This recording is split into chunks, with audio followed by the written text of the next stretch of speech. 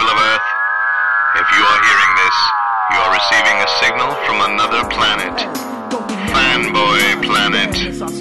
Watch anime chicks with inflatable breasts. You might be a Trekkie. Sit back and watch as the uber geek goes and kicks it up a notch. Turn to the letter F in your dictionary and add this word to your vocabulary.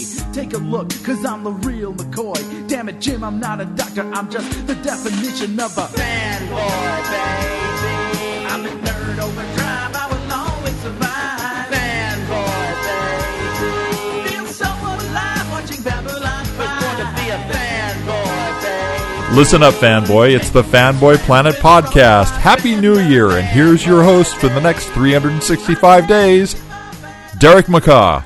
Do I expire? No, you renew. What do you know You that renew. I don't know? I think I'm on auto renewal. You have to go on the site, on the like carousel. Sort of like my no. Yeah. Not an athletic competition. I'm going to be a mess. You just float. I do now. So, yes, this is Derek McCaw, editor-in-chief of FanboyPlanet.com, and we are one man down because he got what they say with new parents and the baby's first Christmas is like the creeping Christmas crud or something. Baby crud. I actually blame Ben. Ben Costa, Do because you now? Ben was sick on Saturday. I didn't see Ben. I saw him back in there. Was he staying away? He was staying away. And He was hovering by the food. I know. So that's why I stopped getting the food when I realized that's where Ben was.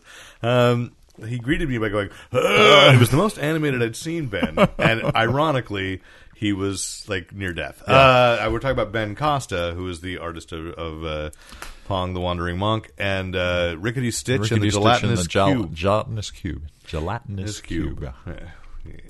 What's in that lemonade? We got to work on your enunciation. Yeah, today. Anyway, didn't do my vocal exercises. Across from me, so we don't have Nate Costa today because he is ill, but we do have across the podcast producer and literal host because we're here in the Brett Cave, very well lit for winter because we are actually in the day because it's January 1st. Yes, that's.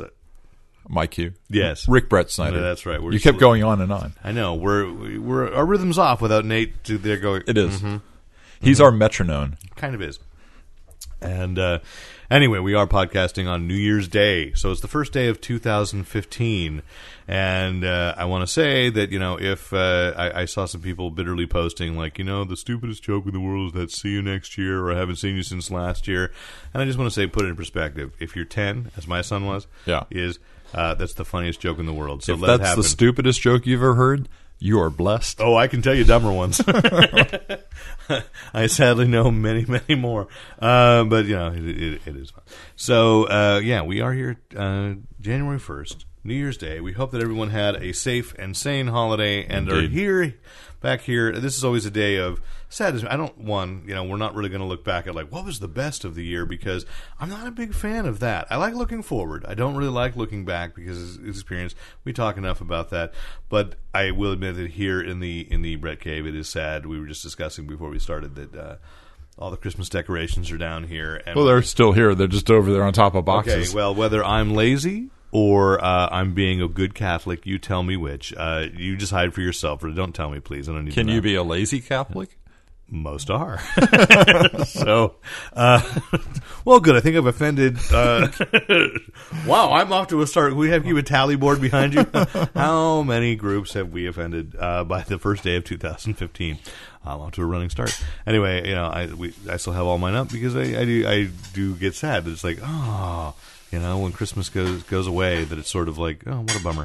So, anyway. But that's all right because we have so much to look forward to, and it just means that can you do the math here? 7 days? We have 358 days to get ready for next Christmas. Well, here we are. No, it is January 1st. We've got 358 days to get ready for Christmas 2015. Yes. So we're not going to offer a gift guide for that quite yet because it might be a little premature. Yeah. But some of the things we're going to talk about today as we look forward, because that's where I prefer to be on January 1st, is like, well, what are we going to look, which this is a podcast that always is, what's coming? Mm-hmm. What's going to be exciting? And then in 2015, I think there are some stories that have cropped up in the last couple of weeks that maybe people haven't paid as much attention to. And if they come to fruition, there's going to be some pretty big impact in 2015. Things are going to change in some very, very interesting ways. So let us start. We've got comics news, of course. That's the big thing. We've got movie news. 2015 is going to be an insane year for movies. We've got television news, and we've got some video game news too, because I think the world is about to change in video games. And I probably mentioned it before, but it's worth emphasizing again that it's about to, because I saw another article reminding me it's about to change. But let us talk about one story that is going to, I think, encompass all of it. Everything that we like at Fanboy Planet that we tend to come in, because don't get me wrong, we have many interests that have nothing to do with what becomes standard nerdistry, perhaps, or nerditry that we don't talk about. It's okay. I'm just saying, we really don't like talk about 19th century realist literature, or unless they add lasers and zombies to it. So. And they haven't done that since, hopefully, the Pride and Prejudice and Zombies craze is pretty much over. Oh, the movie's coming. That's right, in 2015. I'm looking forward to that. Actually, it looks pretty cool. It might be pretty good. It actually might be pretty good. But let's talk about the big story, which is, I think we mentioned about 3 or 4 months ago that Rupert Murdoch, who owns the corporation, which I don't think is actually, is it called Fox, or it's Newsday? I think it's Newsday Corporation that owns Fox. That I could be wrong, and someone could correct me on that. But if you do, please give me context. I'm going to have to teach people. I was getting a tweet yesterday from Louis Stone Cologne, who listens to the podcast and can tweet, not tweet. He can text me, and so he texted just out of the blue. Benjamin Franklin was not a deist. Thomas Jefferson and George Washington probably were. John Adams definitely wasn't. And I was like, wait a minute. What? What are we talking about? Oh, you're listening to the podcast right now that I recorded a week ago. So give me context. That's all I ask. But anyway. He's the chairman and CEO and founder of News Corporation. It's News Corporation, not Newsday. I think Newsday which was like, owns 25th. No, I know what they own. I couldn't remember if News it was Corp. Most articles reference it as Fox. The headlines always end up being, it's Fox. It's Fox. Yeah. And it is, but I just want to be specific. It's under the umbrella, so you don't necessarily have to. Let's go with do Rupert genealogy. Murdoch. Let's call him Rupert Murdoch, because that's his name. Mr. Fox.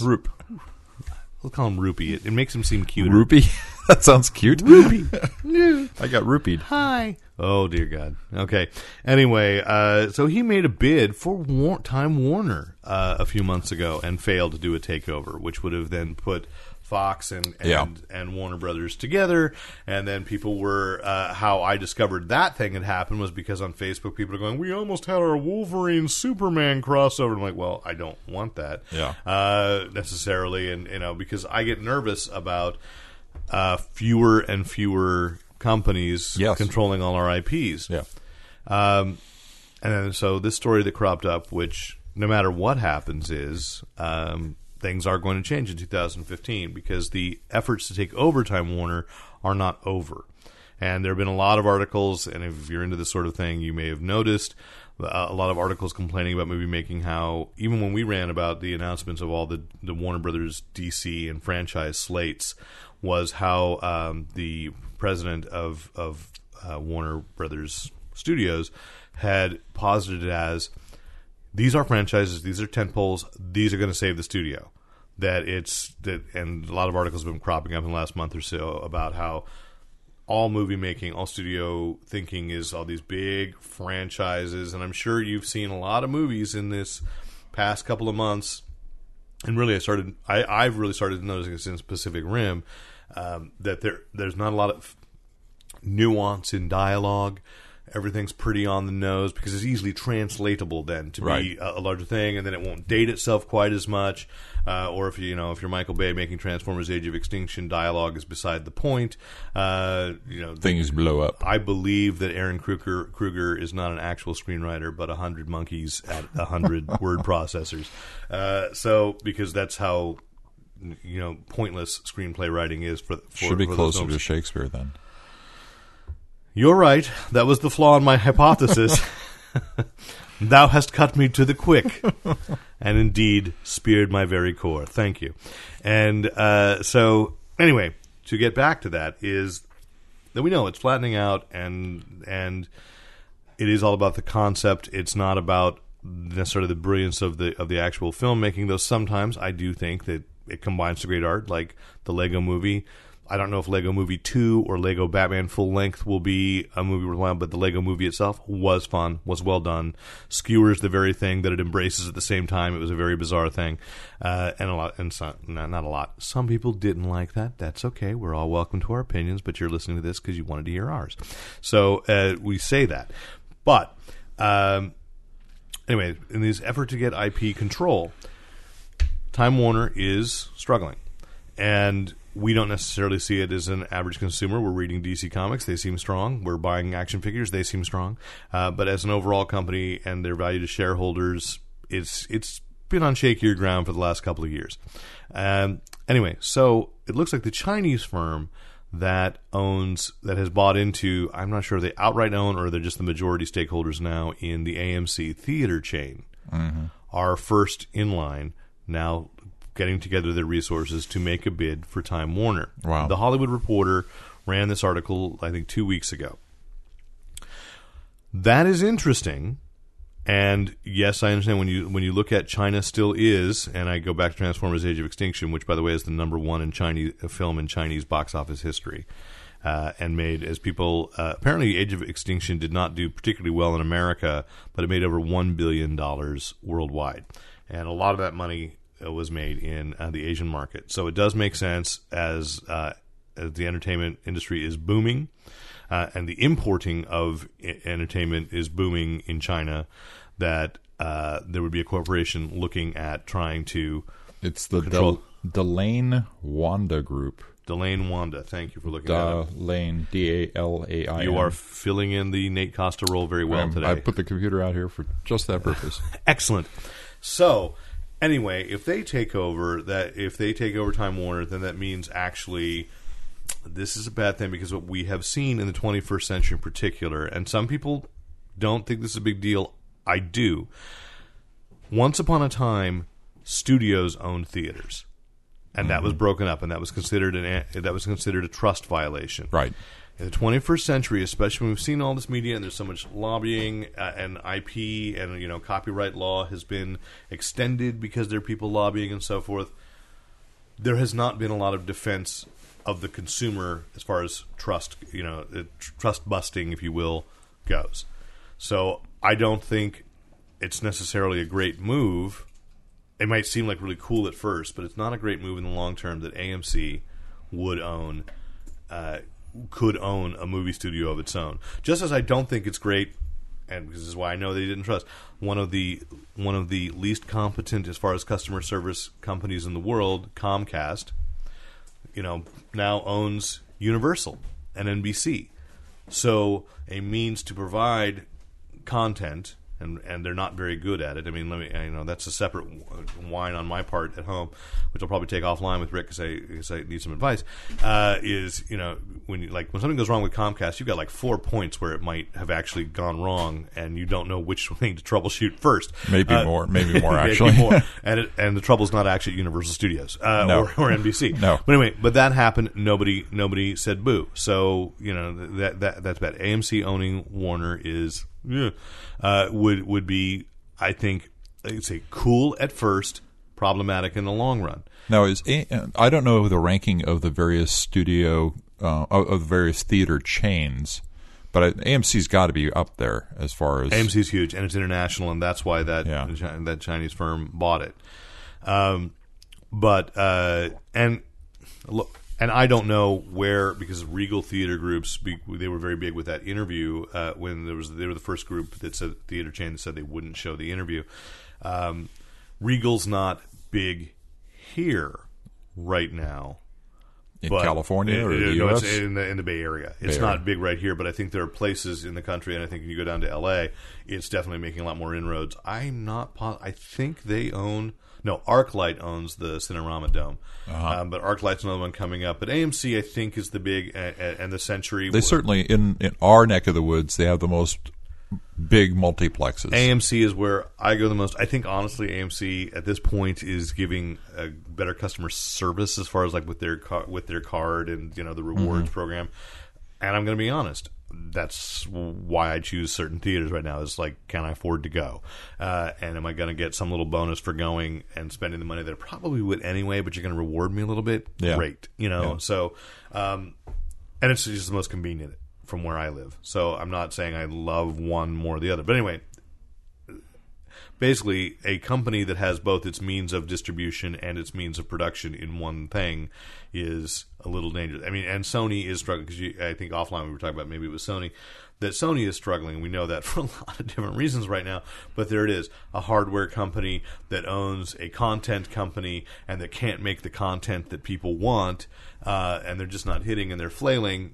So this is one of the downsides to it. But what's interesting in the Hollywood Reporter article, and this is where I say, if AMC fails, or it's not AMC, but the company that owns AMC fails to take over Warner Brothers, the next in line will win. There is no question in my mind that they will win. They have the best lawyers. They have the best lobbyists. And we need to just be aware of it. Because, there's nothing that a podcast can do to say no. Because, again, on the other hand, there's a part of me that goes, well, there could be some cool things. Yeah. And so what it is, the second in line is Disney. And if Disney took over Warner, let's just imagine the possibility that we wouldn't see the ramifications, but in 2015, this could happen, at least legally. The movement could be made. This could happen. This impacts comics. But as, if I may step in for the brain of Nate Costa for a moment, as he's pointed out, Disney, unlike a lot of these other companies, has been very good at letting successful companies they buy remain being the successful companies that they were interested in. Chart their own creativity. The only thing where I really feel like we've seen a little bit of interference from Disney with Marvel has been Big Hero 6. Is Big Hero 6. Don't reprint Big Hero 6 because now we have another version of it, which totally makes sense because let's also face it, the Disney version of Big Hero 6 has a lot more potential.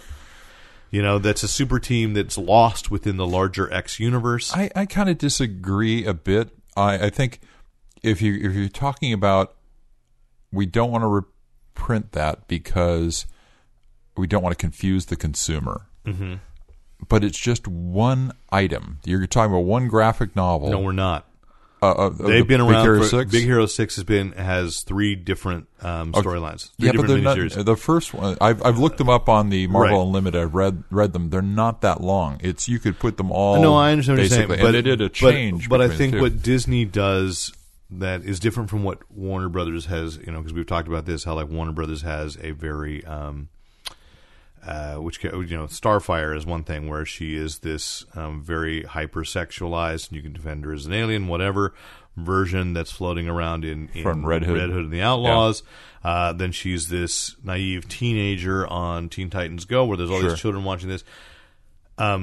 Disney has a better grasp on what I would call, for lack of a better phrase, a womb-to-tomb philosophy of their consumers.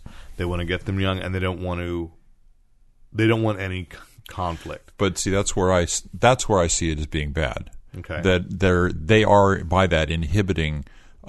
They're rewriting history, and they're interfering with anybody who wants to see the original stuff, and which any other they're going to make. I think this is a moment I want to say Jonah Hex was adapted into a live action film. Just to remind you. Yeah, of a man who is now saying he hates rewriting history. Well, I mean, there are a lot of movies that have been made. But the idea that they are trying to purify it so much, when I was going to say, even if it's 3 books, even if they did a graphic novel for each one of those versions of it that came before, that's lost in the hundreds of articles and comics and juvenile books and that are coming out. And the potential for confusing people is really quite low. And I think the downside to Disney management, and this is not Bob Iger, this has been since I go back to at least The Rocketeer and Dick Tracy. Yeah. Because I think Dick Tracy came out first before the Rocketeer, the movie. Yeah, definitely. And that was an overkill of marketing, for something that they didn't know, and notoriously a lot of those products tanked. The only Dick Tracy thing, I own 2 things. I have a necktie of Dick Tracy, and I have a from the movie, and I have a figure of Warren Beatty that was repainted as the Green Hornet, which Michael Goodson gave me because he knew that I wanted a Captain Action Green Hornet figure. So I think I have the Notorious Bum action figure in the garage somewhere. Yeah. Oh, the Hobo Steve or the Tramp or something. Yeah, the Tramp or the Tramp. Bum. That's what it's called, the Tramp. Yeah. And the thing is, then the Rocketeer was like terribly undermarketed. You had an actual superhero that kids would have wanted an action figure, and it really wasn't at that time an official, even an action figure. Bubblegum cards, that kind of stuff. But it was a weird marketing thing. So Disney's always had this thing where they kind of respond to the press. You know, like I'll go with John Carter. John Carter was labeled a disaster before it came out. Mm-hmm. So Disney took steps to curtail their losses before that movie was even released. Right. Because try to find John Carter stuff. There were some T-shirts. There was a soundtrack album. There is, because believe me, I've tried to find. There were vinylmations. There were like 3 in the parks of, there's a Tars Tarkas. Yes. There's a John Carter, and I think there might be a Deja Thoris.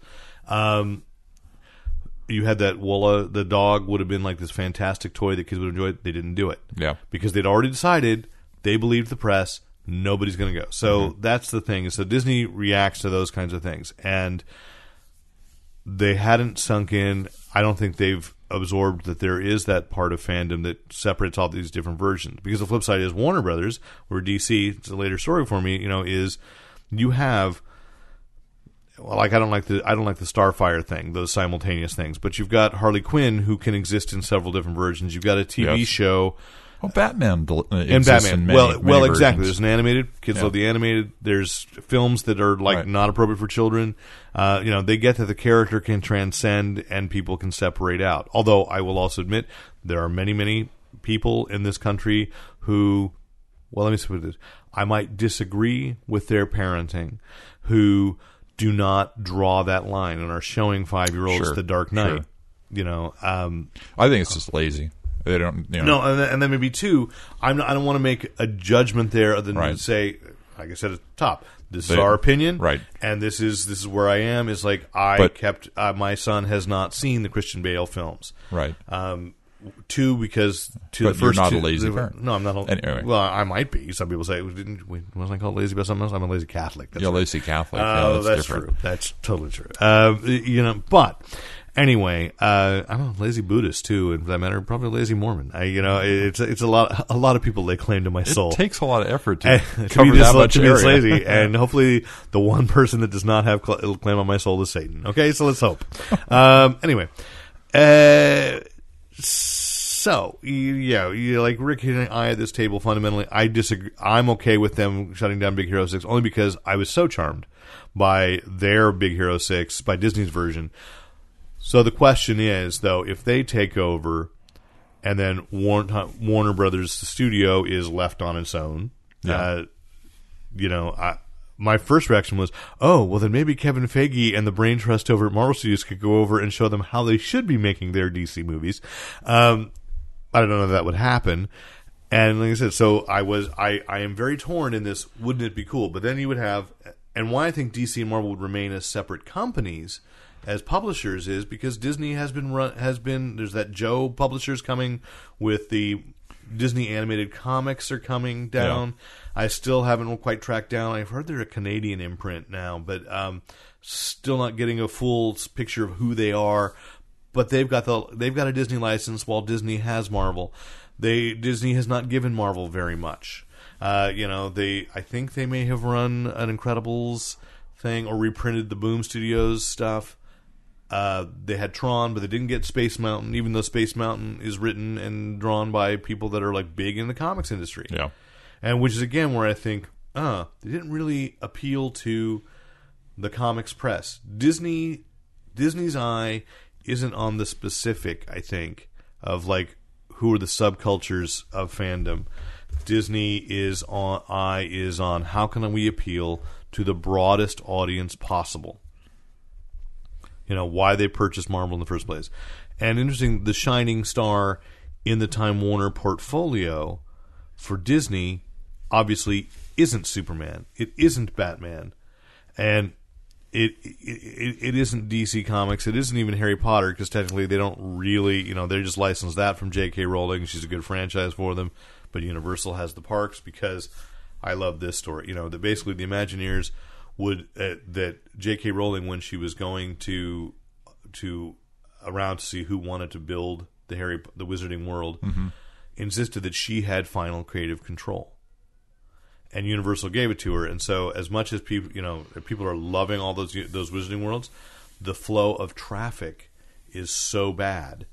You line up for hours because Diagon Alley is only as wide as Diagon Alley would actually be. Oh, really? And so it's all true to the dimensions. Instead of being like, can you get the most? So there are places where you can only pass through single file, and so is it like a rail? Are you only supposed to go one way on each street then? I don't know what they're doing. I haven't been yet. But I say yet.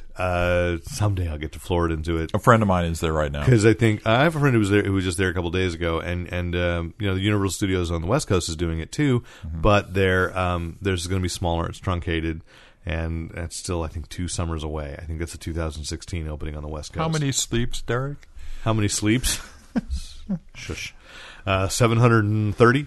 I don't know exactly when they're opening. And Jason Salazar and I were there this summer, and we looked at the building and went, yeah, okay, that's where it's going to be. But but of course on the West Coast, Universal's a different animal, because it's stuck on a mountain. It can't expand out the way you can in Florida. So, or I guess in Osaka, because the Universal Studios there. But it also brings something else just came into my head with this. I don't know if you've noticed, I'm giving more weight to this Hollywood Reporter story, because I pick up these little minor things that some people don't.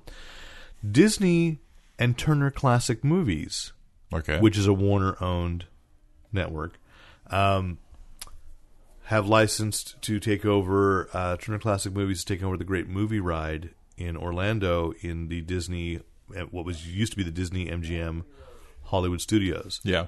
Now it's the TCM, or it's just Hollywood Backlot or something like that. So they're rebranding the Great Movie Ride with TCM. So that actually on Sundays, we're jumping to TV a little bit, on Sundays, what used to be on the Disney Channel of the Disney Vault, like all the classic stuff, the live-action movies that are from the 40s, 50s, and 60s, that they don't show on the Disney Channel anymore, they're showing on TCM. Oh, interesting. So check. People, if you love, they are running the edited Zorro together. They started last week, and I missed it. I was so mad at myself because I knew it was coming. They did the episode of The Wonderful World of Disney when Walt toured people around Disneyland. Oh. Basically introducing Disneyland, and I was like, I forgot to record it, and it's not showing up on demand yet. Because I wish that actually on demand had a Turner Classic Movies option, and I could just look through. What do they have? Because I have an HBO one. Can I have a TCM one, please? Now that I'm doing that? Yeah. So, there's look there. They've already got a relationship with Warner going, and there's a licensing thing happening because Warner is free floating. They're not attached to a park. They're licensed to Six Flags right now, to Magic Mountain, and things. So it could be there, but the shining star actually is they want CNN. Disney wants to own a news channel. And in this day and age, you really can't launch a new one. That's gonna, it's gonna be. You could, but a big corporation is going to do the most risk averse move you could. It's less risky to buy an established one than to. I don't discount that they might want, but I have trouble thinking what that would mean as a consumer. That Disney would own a news channel. Well, Time Warner owns a news channel now. Fox owns a news channel, and Comcast Universal owns a news channel. Yeah. So, that's reality. So then when we look at that, we go, yes, that's kind of the downside there is, again, fewer voices are controlling the mainstream dialogue. I do think there's things still out of the control of these big companies, out on the edges, and certainly the blogosphere is, if you want to look, but then we're so splintered that people don't know where to look. we're getting back to that point that the real truth is coming through. I don't know if it's the real truth, but who knows? Reality is subjective, man. Yeah. But the truth is coming in through a prism of so many things, and we know this. Just as here's another trend for 2015, people, because I pay attention to this. McDonald's is cutting down on its menu because they discovered they've offered too many choices, and people walk in and don't know what they want. Oh yeah. And so they just leave because they don't know what they're... Well, the popular new menu and popular new chains are all much shorter menus. Yeah. And but that psychology has been around and known for, at least 20 years. There's the jelly sales went down when they stopped being like 5 flavors. Well, McDonald's gets attacked on so many fronts. They're so schizophrenic about providing value and providing healthy food, and so they're all over the map. How can they win? Right. Yeah. I know, and I'm not here like defending McDonald's either. I just think there's an interesting thing, that, and I think this is the problem with our national conversation, to get quasi political for a moment, is so many different sources, and we're not able to sort out what's really going on, or a new story crops up before we've even paid attention to the ramifications of the previous one. Well, we've talked about stories that only get vetted by one and then get picked up by so many different things. And then you find out the source is one person or one entity or an overheard conversation. I can't tell you how many times in the last 2 weeks. Let me do a rough estimate. At least 3 times in the last 2 weeks, I have seen a story from August pop up again that Disney was going to release the original Star Wars. Yeah. It's the same story from the same web page, literally from August, and then somebody stumbles, reprints it, or posts it on Facebook, and everybody goes, "Oh my god!" And the people that I say know better, and it's like, and you go, and I went back to that story in August, I went back to that story 2 weeks ago to go like, wait a minute, and you read it, and it's like, yeah, I was talking to some guy, and he said, they might do it. There's no meat there. They might do it. There's nothing there, but that passed for journalism. And I got burned once on that way back when, before I knew you, Fanboy Planet. Somebody gave me, said, no, I swear I was working on another film, and it was fantastic. It was about Fantastic Four, the casting of the Invisible Woman, before it was announced that Jessica Alba said it was going to be this British actress named Sarah Winter. And this guy said, no, really, totally. And I was like, wait a minute, and after I ran it, and it was like, yeah, we got a lot of hits. We did get a lot of hits, but we're talking like thousands of people came in and got picked up by Ain't It Cool News, I think. And but obviously, did you see the Fantastic Four with Sarah Winter? No, you didn't. And this guy was claiming, it's just some random thing. He's working on. He overheard something on the studio lot, and somebody named a name, and it was like, well, okay. I looked her up. She looked like Sue Storm. I went, great. Instead they cast somebody who didn't look anything like Sue Storm, and that's who they went with because they're the studio. And so yeah, it's crossing around. Again, basic. If this happens 2015, what are the ramifications? And you guys can write in, anybody, write into editor@fanboyplanet.com and say, what's going to happen? What would happen if Disney owns Warner? What are you afraid of? What are you excited about? Here's what I'd be most excited. I'm going to make a prediction. I meant to them. I know, but I would be. But here's the. If I didn't understand the dark side, man, here's what I would imagine: a third gate of comic book land in Anaheim, because they've got a piece of property. They want to develop a third park. Yeah, and if it was just Marvel and DC, and you went into Metropolis and Gotham City on one side and did it right, because when you go to Magic Mountain and you go to that, I can't remember what they call it now. Nate probably knows better. There's a Coast City section. There's there are a few storefronts, and they are just facades that make reference to all the businesses that are in Green Lantern, because next to it is the Ferris hangar that Green Lantern the ride, which by the way is probably one of the most ridiculously dangerous to glasses rides have you ever been on this Green Lantern ride? No, I haven't. So I took the kids this summer. For a second I thought you were going to say Ferris Bueller ride, but that sounds awesome. No, Ferris Aircraft, Ferris Air. If you've ever, remember that toy, the Wheelo? Yes. Okay, so the Green Lantern ride is essentially a Wheelo. Only what happens? You're inside the wheel. Yeah. So I'm going to describe it. I'm trying to make this as visual as I'm going to be visual to Rick here. It's it snakes up. You're going back and forth. It's a circular snaking going back and forth. And then you go back down. Switch backs and you go up and you go down. Okay, but every time you hit an end of it, it stops. It goes, Glah! And so my daughter and I we're riding, and we both have glasses. And I said, should we be wearing our glasses? Because we make my son take them. And Luke has to take them off. And I turned to Alan and I go, should we hold on to our glasses, or and just as we start to go, we see below us there's that net, and it's full of glasses. So we have to ride with our hands over, just gripping, going, oh my god! And then you get this every turn. And I'm like, okay, I'm glad I did it, but oh Jiminy! But they're Gotham City. They have a Batman ride and a Riddler's Revenge, and their Gotham City is it's just half-hearted. It's just like when Great America had Top Gun, and you knew they could fold up everything that made it Top Gun and fit it in a carny tent, or in a trailer and get away. But if Disney did it, you'd really have Metropolis. You'd really have Gotham City. Right. Just as you'd have Marvel's New York if they do that. And just like, people, the news came out, and we didn't really talk about that it's leaked, that we know that Star Wars Episode 7 is going to get a major placement in the parks. Don't know where. I've heard both Toontown being replaced. I'm thinking, they're not going to replace Toontown, but the main reason is there's only one way into Toontown. The way in is the way out, and that was a mistake, and they know that. So it's better to actually have a little place where only kids go. Yeah. Be like, everybody's getting into Star Wars, and the park's to capacity, and it explodes out the back onto the I-5. And then I've also heard that they're going to tear down a lot of Tomorrowland and redo it as Star Wars Episode 7. Mm-hmm. And then people are upset because, Star Wars Episode, we want the classic stuff. Well, you've got Star Tours.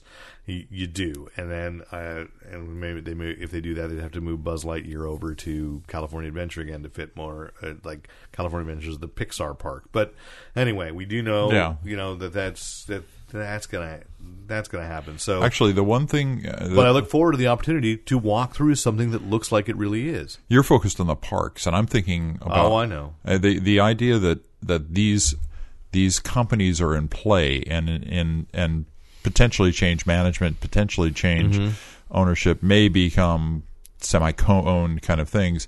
From the standpoint of a comic reader, means we might get some crossover comics that we haven't had in decades. And that's another one for people to write into about, because I know that they feel like, well, it's been done. Dan DiDio says it's been done. There's no point, and Joe Quesada says the same thing. Dan's old. I mean, a lot of kids have not experienced that with the current crop of heroes. Right. And so, but I'm also the thing that I liked those.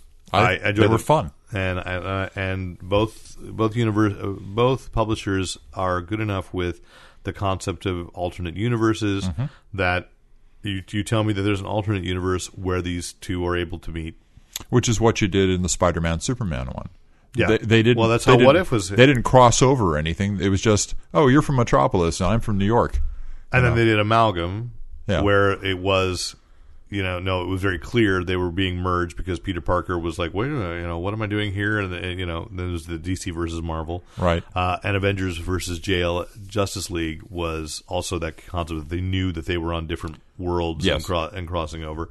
Which is a big tradition in the JLA anyway. Right. So, I mean, I'm all, I would look forward to those things. I mean, those things could happen now.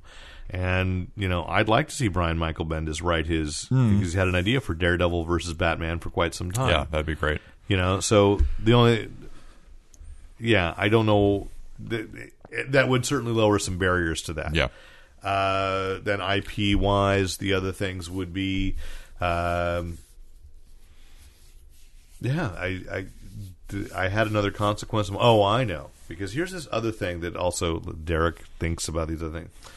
Time Warner has, I don't know if it's a majority stakeholdership, but they have a fiduciary interest, shall we say, in another character that Disney would love to have if they are truly paying attention to where their fan crossovers are.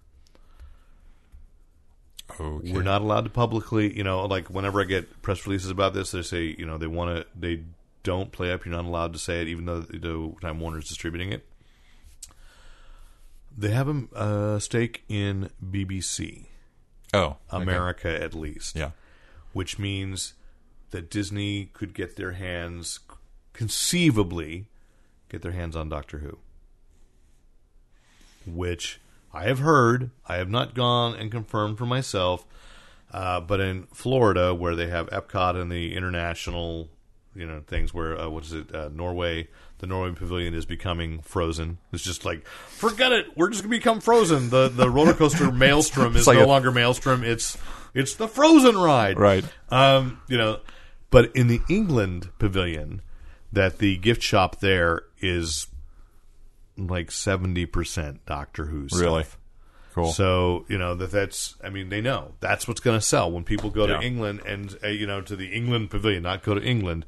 When they go to the England Pavilion in Florida, Epcot, they're in Epcot, people are going because, there is, let's face it, there's a lot of people in America that have become interested in England because they like Doctor Who, or they like BBC America. And so, that's another one that's not been talked about. This Hollywood Reporter article has not really been bandied about anytime other than within kind of our nerd press. Comic Book Resources, I think, ran something. I think Bleeding Cool ran a little something on it. And, so here we have the chance to actually have the discussion, and I think it's a good one to start 2015 with because, like I said, there are good points. If you're just a fan not thinking about the long-term ramifications of it, on the surface, it seems so awesome, and I'm afraid that my surface self might just win because I also feel kind of helpless. You go, well, what are you going to do? Yeah. They're going to do it or they're not going to do it. But if they do it, this is the pros. I'll make the best. There are cons, though. There really are cons. So, we shall see. The next thing you want to mention is let's get to specifically comics, shall we? Okay. A little bit, which is... I guess Axis has finished, so you know what the status quo is. I have not read Axis at all, so it was we're McCall Axis. It was Red Skull, who started off as the villain in Uncanny Avengers, and he had basically taken on Xavier's powers from the corpse and the brain, and we won't go into the exact details because it was very disgusting in that first issue. It was. Yeah. So the Axis was the Red Skull coming into battle with Magneto, and Onslaught being recreated, and Onslaught then being taken down by chaos and order magic of the Scarlet Witch and Doctor Strange, which the idea was to flip the Red Skull out of control and put Xavier into control of Onslaught. Well, the magic, of course, worked, but it had additional ramifications in that it changed the polarity of good and evil of the people who were within spell shot of this event. So we had a number of weeks of a good Hobgoblin, a good Carnage, and a certainly self-centered and manipulative superior Iron Man. And let's say I'm trying to think who else. Oh, a good Sabretooth. Yeah. It was much more fun to watch the villains who had turned good deal with their reputations and then trying to deal with the idea that they had to be the ones that were going to revert the status quo back, and in doing that they were going to sacrifice their good selves and become evil again. The upshot of this was through different machinations. Three characters remained switched: the Superior Iron Man, Sabretooth, and Havoc.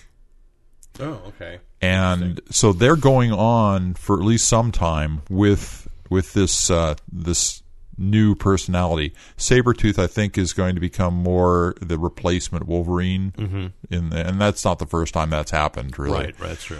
I'm trying to remember when he was in X-Force, or I think he was in X Factor. X Factor, yeah, that's right. And he originally had a collar on that that kept him at bay, and then he eventually just kind of and Logan had lobotomized him at one point too, so they made him docile at least. Yeah, so I mean, it's not. So that's true. You're describing to me a storyline where I sort of go, we have read things like this before, but So, and Sabretooth, it's always fun to watch a character who has been really bad be really good and struggling with his background. I mean, let's be honest. We watched it with Bane, you know. Well, no, we watched it with Magneto because Yes. I can remember X-Men number 150. Yeah. Or Uncanny X-Men number 150, back when there was just one title. And the Dave Cockrum art and Chris Claremont writing, and when it was clear, when in his lust for defeating the X-Men, he had injured Kitty, and that was the first time I'd really encountered a story with him where, so I don't know if there was one before, but when he is completely devastated that he had harmed a child, and I went boom, and it took to issue 200. They played this slowly. There weren't a lot of other distractions. They went through. It took till issue 200 for it to be clear that Charles was getting to him, that he had realized he'd gone too far, and they filled in a lot. That's when they filled in a lot of the Holocaust background for him. For Magneto, yes. For Magneto, and it made sense. And that when Charles, I can't remember who took him away. It was Shi'ar took him away, and he's left behind, and he says, all right, I will carry forward your dream because it has to. And he led the X-Men for a while, and I thought, and that was great. Yeah. And I agree with the Bane thing. I'm kind of, I mean, Secret Six before New 52 sort of continued that idea of Bane had a twisted honor, and so when he was with the Secret Six, he'd still go too far, but he thought at least what he was doing was right. Instead of I'm just angry at the world. Yeah. I'm trying to think of, there's a couple other characters that have been sort of... Well, Otto Octavius, when he was the Superior Spider-Man. That was, it made sense why he would take on the role in the first place. Yep.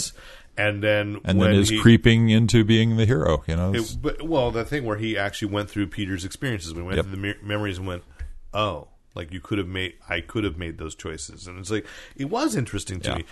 You can be good and still be an a-hole, which I think is sort of what they're doing with Tony Stark. It's kind of what they're doing with Stark, but he's really being. I mean, he's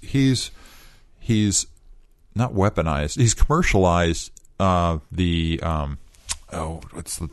not the virus, but the extremists. Extremists, yeah. And he's made it a commercial product where people can take it and become better physically and more beautiful, and they have to subscribe to it. So he's got them hooked. He's come up with a new drug that most of San Francisco is addicted to, and so I'm going to be honest. That's here. kind of evil. I'm going to be honest here. You buy that? I pay $80 a year for an antivirus protection that I may not need, but I'm for my computer because there's probably freeware. But I'm scared, so I pay for that. Yeah. I subscribe to cable. I subscribe to Hulu. I subscribe to Netflix. My drug of choice is just completely approved of by society, and everything's on a subscription network. I mean, we're on my phone. Not only am I paying for my phone thing, but as I was playing Plants vs. Zombies and going like, and even Disney, Frozen, the Frozen Free Fall or whatever you call it, is like, well, I could pay. I've managed to resist making micro payments. Right. But I see, and it is designed, because I'm seeing those articles too. People are like, what? Video game companies are trying to addict our kids? I'm like, no. They've been trying to addict you, but you weren't interested. So, I mean, all businesses do that. Yeah. I don't know if I'll call it evil, because, again, as I've said, if Disney wants to buy Fanboy Planet, yes, we would gladly join the consortium, because there'd be money and we'd be paid to do this. But I don't know that it's evil. I think it's the way of our culture. Right. So that's weird. Oh my gosh, I've really become old and almost Republican because I see it. Because I had a friend who said that when he read Ender's Game, like he didn't see the problem with having children raised to be soldiers, in video games and stuff. And he says, I don't understand why that's evil. So I don't understand why that everybody thinks this book is so groundbreaking. And I just realized that I've said it. I get it now, and I think partially because we have raised them to. Yeah. I mean, that's the video games are doing it. So, okay. Well, so the big... I would like to be bigger, faster, and better looking. Tony Stark, take me away. Here was the big Satan move that Stark had. And it's a couple weeks old, so it's not really a spoiler. Daredevil did not appreciate Stark coming in and messing with San Francisco, his new adopted city. Yeah. Stark anticipated this. Because he's Stark. And gave Daredevil a version of the extremis virus that restored his sight. Yeah. That's like I said, the first word was manipulative. Yes. And he's drinking again, and he's womanizing, and he's got parties going on, and he's got this transparent metal faceplate so people can appreciate the beauty of his face. He doesn't have to be all helmeted up, which is a little strange because we were talking before about the preview pictures that were in this month's new Shield issue and the Secret War. And the Secret War preview, which show him in the white armor, but he's got a fully hooded face. And it's not quite clear the time frame those shots are. I don't remember if he's ever actually called Stark in that. It might not be him in that armor. Yeah. Because that's not without precedent either. It's clearly happening sometime in the future. That is interesting. So let me blow your mind for 2015. Okay. We're going to start with this. This is not my theory. And I apologize, that I can't remember who actually posited this on Bleeding Cool, but I love this so much, and I've extrapolated further and go. They ran with this. We know that after Secret War, time runs out. Yes, that's the catchphrase. What are the things that have been happening in the Marvel universe about the last 4 years that you would say consistently, as far as like what is binding all of it together? Shield and the Avengers. I'm sorry, let me give you an event that starts it. Age of Ultron. Okay. Age of Ultron starts this, and what are the ramifications of Age of Ultron? That reality can be manipulated back and forth, and they've done it too many times. Reality, time, and we know that in Avengers, where Hickman has been writing, is that all these worlds are colliding, blah, blah, blah. Right. And time is when but I thought about this after this theory was posited and realized this actually was done at least once before in the 90s. Heroes Reborn. Right. Franklin Richards takes his family, takes the Avengers out of our reality in the wake of Onslaught. So it's interesting. Right. And what you just pointed out to me is Axis brought back Onslaught. The reason for Onslaught, the consequences of Onslaught was that the heroes were removed by Franklin Richards, who created an entire alternate universe. And this is also coming up again in Fantastic Four. Right. Because which is coming to an end. The Stark and the Thor and a couple other characters from the Pocket Universe. And you just read the Iron Man thing, where the kind of the untold story, the year one, whatever they called it, for Marvel, where they said that Arno was actually his long lost brother, Arno Stark, right, who is Iron Man 2020, because we're close to 2020. Uh-huh. But when Arno was introduced, Arno was his great-great-grandson. Yes. Okay? So the thing is, that same character in a universe... Was that in Spider-Man 2099? Or was in the 2099 universe? There's an Iron Man 2099 Oh, it was in the Mike Sainz Iron Man. Yeah, and he's come back and he's been in continuity, and so Arno had been introduced that way as one relation. It's the same character in a universe that is prided, and the editorial prides itself on we don't reboot, but they have taken and done soft reboots on things like this, where Arno is now the brother and not the descendant of Tony Stark. Well, you can have two people in a family with the same name. Okay, no, I love this theory better. Okay, because of Heroes Reborn. That actually, the other thing is, I'm going to give you another clue. All new X-Men, the original 5 are brought forward in time. Right. They act very consistently when they see Times Square and everything and going like, this is weird, like they are completely in an alien world. They act very consistently like they are the original X-Men from 1963. Yes. And it was like, first it was like, oh, was that just kind of a weird, overdone? And instead, Bendis has heightened it, that they are their references, their points of references they are from 1963.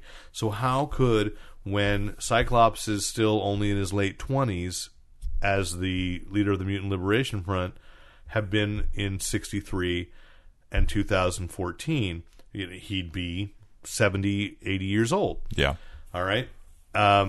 So we know that X-Men is being downplayed in the Marvel Universe. Quicksilver and Scarlet Witch have just separated out from being connected to them.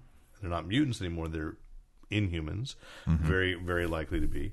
So X-Men's getting could be getting sealed off. Fantastic Four is coming to an end because of the Fox connection as well. They deny that, but it's all just happening. So that it's going to be put in a bubble until such time. What's the slogan on X-Men on Fantastic Four is not forever, or right. So the theory posited is that this is all Franklin. We know that time is malleable. We know that the worlds are colliding.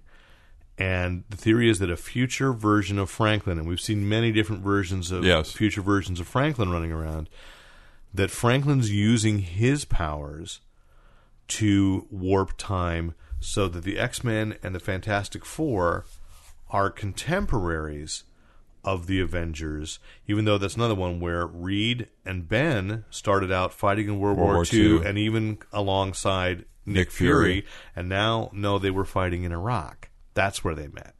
And that originally Sue was much younger than Reed, and now they've redone it because it's more palatable for the time that Sue and Reed were both in grad school together. That's where they met. They weren't. They're the same age now. Yeah. They were originally huge gap. Okay, so the theory is that Franklin has been altering their reality and keeping them young and forward so that they could be contemporaries with the Avengers, because he needs everybody to stop whatever is happening when time runs out. He needs, and this, again, only a theory, but certainly better in practice than the New 52, in which Pandora had said that she was coming to, that she was creating. I kind of like this because it's a better way to reboot the universe than the way DC keeps doing it. Because what you do is you don't invalidate any of the prior stories. Exactly. But you establish a new baseline. Exactly. In which case, then, the characters that they're being told by the corporation they shouldn't use then get sealed off in the 60s. Now imagine that when we see stories of the Fantastic Four and the stories of the original X-Men, and I'm going to go forward actually in S.H.I.E.L.D. this week, there is something that sort of lends credence to this. Okay.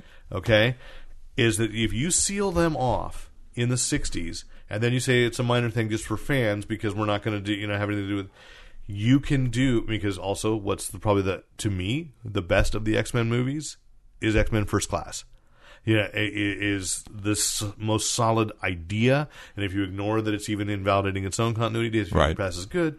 I'll get back to being annoyed about that, something with that a little later. But making it a period piece. Making it a period piece so that if we have an ongoing X-Men series and they don't want to put effort into the huge X universe they have because it's only helping Fox. Yeah. So if they're supposed to make every character that people love, if you take the X-Men out, that might also change the rights deal so that it's only Xavier and the original 5 that are X-Men, and change who everybody else is and reclassify them as Inhumans, and the Fantastic Four are in the 60s, and the Ultimate Universe is going away anyway, because we've got, by the way, Miles Morales over in All New X-Men, right? So then they get sealed off until such time as they get the rights back. And then you can reintroduce them and put them in, and then once that menace is gone, and to say, like characters like Tony Stark and Reed Richards, that if time had been allowed to progress normally, the Fantastic Four are dead. They're old. Yeah. They're JSA'd. And the X-Men the 5 are the Legends. They're old or dead. And you can then clean up things that don't work in the continuity because Franklin was messing with everything to save everybody. Yeah. No, I like that. I like it a lot. And so we'll go into the comics because, as I just mentioned, having S.H.I.E.L.D., here's the thing. Phil Coulson, you'll have to fill me in, because this Phil Coulson is now, this is the dead week, right? Like each publisher it was the end of the year. So each publisher had like 2 books max. Maybe. And so, but one, which I really enjoyed, was the Mark Waid and Carlos Pacheco created Shield book, which gives us a team similar, though not perfectly in line with the television series, Right. led by Phil Coulson. Now, in Battle Scars, wasn't it a guy who was given the code name Phil Coulson? Oh boy, Because I didn't read it, but you Yeah. and Nate did.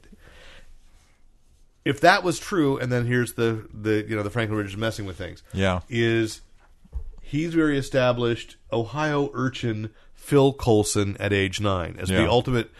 I love this, and I would love, and it really has been hinted at in the movies. It's just that the movies don't have as many heroes. Right. Is that he is the fanboy? Well, that he was before he had computers and stuff. He was keeping track of everything. He was the Zorlak. He was writing everything down. He's the Zorlak of the Yeah. Marvel Universe. Yeah. And then that's why he's great for S.H.I.E.L.D. because he's outside and can see whose powers He's great work as well. what title did they give him? Special Ops Supreme Commander Phil Coulson. Yes. So he's in a role similar to what he is on the television series, but still not necessarily in contradiction with the established comics continuity. But here's the thing. When he's been held prisoner, there's a panel here where he's naming X-Men. Right. And this is why I say this actually fits in the idea that maybe he's aware of of a reality where time progressed normally for them, because he's, in order to keep from being broken down and brainwashed, he's reciting the X-Men in the order they joined the team. Right. Which could mean that for him, there's a whole different team of X-Men than we know. And those original 5, which a lot of people don't even realize who the core 5 are anymore because of who the teams are. The movies and such, yeah. Yeah. So I found this a really fun book. Yeah, I read this last night at 3 a.m., so I've got to read through it again. I read it at 3 p.m. And, no, I don't know. It was earlier than 3 a.m., that much I'll say. I found it different. I mean, there are pieces of the movie, of the comics continuity that are just different, and they kind of dance around a little bit on Heimdall to make sure, he looks a little bit like Idris Elba, but not, he's sort of in between. Yeah. And I think it's a way in that once you read this, and oh man, are they lucky they own the rights to Alex Ross's art on Marvels, because it shows up on the first page that the panels from Marvels are there. I'm like, why do you keep doing that? They keep going back to that. At least let somebody redraw it. Anyway, I like the short Fitz and Henry at the end as well. Yeah, I thought that was fun. That was cute. I have one really, really weird politically correct criticism of it, but I'm going to leave it off for now because I don't want to be the person who launches a huge controversy. Okay. I'd rather let somebody else do it. As a book, though, was this a $2.99 or a $3? I paid $5 for this. Crap. Yeah. Now I'm not as happy with it. But but on a week where I didn't have that much else to buy, I was grateful for it. But for $5, if you picked this, if you were a fan of the TV show and you walked into a shop and were recommended this, it's close enough to the show that you recognize the characters. You know why you paid $5 for this? There are no ads. Oh, love it. And then only on the back cover. The back cover. But that you also get an introduction to a potentially much greater Marvel universe. It's a great gateway book. I take that back. There's a Well, you tried. There's a Charles Atlas. How Charles Atlas has come back, I don't know what's going on there. There are very few ads in it. Very few. I think just a lot of pages of story, and Yeah. it's a well done story, and it's a Phil Coulson who is recognizably Clark Gregg. Yeah. And so I'm very, very impressed with that. And it led to my theory. The other major books, so from Marvel this week, also came the all-new Miracle Man Annual. Yep. Which, did you read it? No, I've not. Okay, so there's a Grant Morrison story here that he'd written for Warrior Magazine and they never used. So Joe Quesada drew from the Grant Morrison script. He asked Grant Morrison last year if he could do it, if the script still existed. I got the different cover, too. Oh, yeah, and that ties a little better. Well, actually, they both tie in. Yeah. Anyway, so there's one story by Grant Morrison with art by Joe Quesada, and it is a beautifully drawn. You just look. We might give Quesada crap, but the guy can draw. From time to time, it's a beautifully drawn story, and then there's a second one by Peter Milligan and Mike Allred, in which cool. basically it's set in the time that Miracle Man, and that they're still under the influence. Retro Miracle Man. Yeah, that they're still in that dream state. Dream state, yeah.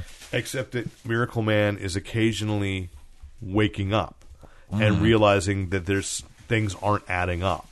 And so it's an interesting story that and they don't violate anything that's established in the very small continuity, right. But it's also a way to kind of take a modern look at the silliness and the fun of these stories. I don't call them fun because they've been reprinting some of them. Alred's the perfect person to do that art too. And then there's the behind the scenes. They break down some script pages and show you pencils and inks. Do you go through all that stuff? I did in this case. Okay. I was just interested to see. I flipped through it, but I always feel like I should be studying it or reading more. No, it's just interesting. But when I do, there's not a whole lot of depth. It's actually interesting if somebody's interested in how the sausage is made. The comparison of script pages with the art that Quesada did is complete. Yeah. Like they do each page, because what Warrior did was, or at least this is what Grant Morrison did, was he wrote the story and he did the panels, but he gave no breakdown rules. The only limitation was it had to be 6 pages because that's what Warrior would have allotted. Right. So the artist was free to do it. No artist ever been assigned.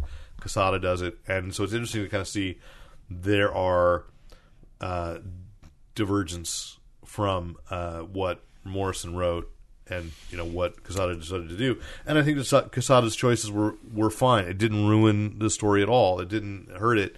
And I think in a couple places, I think Quesada's choice was very good. Was actually more dramatically exciting and satisfying. So now, is this the first all new guys? They do put in the banner all new Miracle Man. Yeah, because these stories have never appeared. So this is the roughly the equivalent of I think it's Doc Savage *98, the Red Spider. Right. This is the first. This is completely previously unseen material, but created during the one story was right. One story was created in 1984, and one story was written just this year, or 2014. So that was, if you're a Miracle Man fan, and I've heard that it's not selling as well because maybe its time has passed, but you know what? It's still a very interesting story, and I do think people should be buying it. But anyway, I just wonder, because it is so known that this will be collected, traded, and that it isn't, for the most part, it's reprint stuff from before. Right. Obviously gussied up from before, but that people may be waiting to pick up the bigger trades. And there is a bigger trade of the first 6. I think. And it's that's the other thing is now we have to say, am I waiting for the first round of trades, or am I waiting for the larger volumes where they'll put 10 or 20 issues into one binding? They're going to do it. I know. I almost bought Saga Volume 1 yesterday. I was like, I may still do it because I think at Elusive the sale's still on today and they're still open, and it's like, oh, it's 25% off. Is that better than Amazon would offer me for the Saga hardcover? Yeah. For the thick one. Yeah, for the big one. So I'm like, yeah. Did you buy the trade? You bought that first trade, the $10 trade, right? No, not a Saga. No, no? Because I was reading it as it was going. Okay. I up until now, up until about a couple months ago, I was just buying them in the individuals. And then when I started falling behind, it's like, well, I have all of East of West because I got Nick Dragotta to sign every one of those. Yeah. I couldn't find the individual issues. I just go in and buy the trade. That's why he was signing. And I need to go back and get Lazarus the trade because I fell behind there, and they didn't have it on my list. So I think I missed a couple of issues. I'm like, that's gone to trade. I love that. I love the beginning of it. Yeah, and read. And then and that's mostly image books where I'm doing it, and I hope that's not hurting their sales. Because they've got to know that's the buying practice nowadays and building it into their planning. Because that's how I'm doing the Manhattan projects, and that's how I'm doing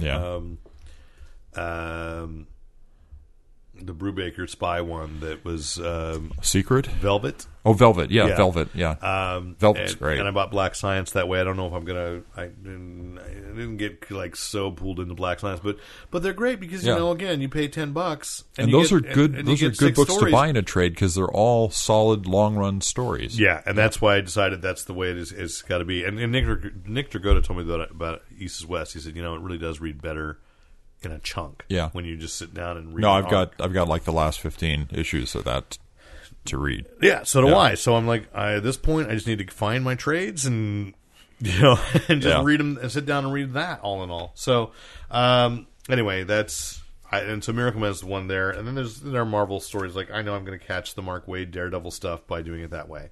You know, I read the first issue of that, enjoyed it, but I stopped. I kind of like missed a couple weeks and went, oh, I missed the second issue.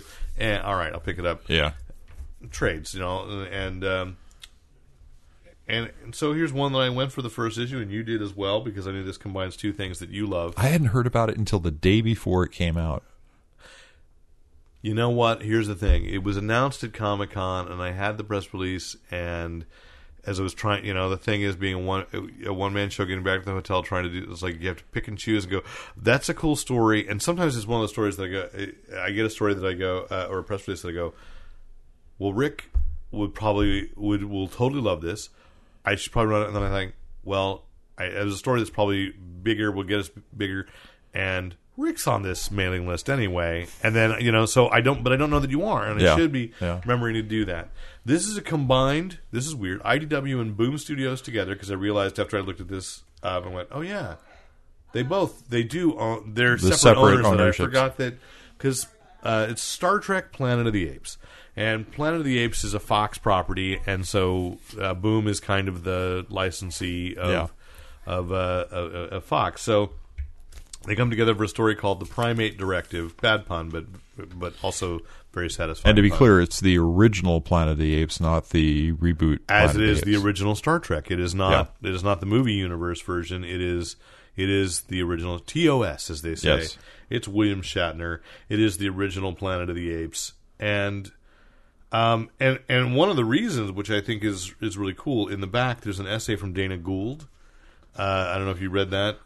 Noted scholar Dana Gould. Well, here's the thing. I don't know if you've seen the video of this, and I think it was from the SF Sketch Fest like 3 or 4 years ago, or it might have been... I'm not being very sarcastic in saying that. From saying an alternate thing. Well, Dana Gould's a stand-up comic. He runs a comedy podcast. But he did the most bizarre, high-concept, and brilliant thing I've ever seen. And I don't know if it was a Sketch Fest. I saw the video once and went... Just the kind of makes me laugh is...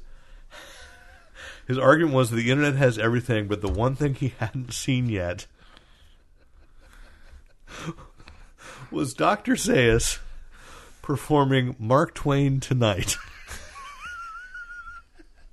And so he comes on stage. Who played Zaius in the movie? Morris Evans.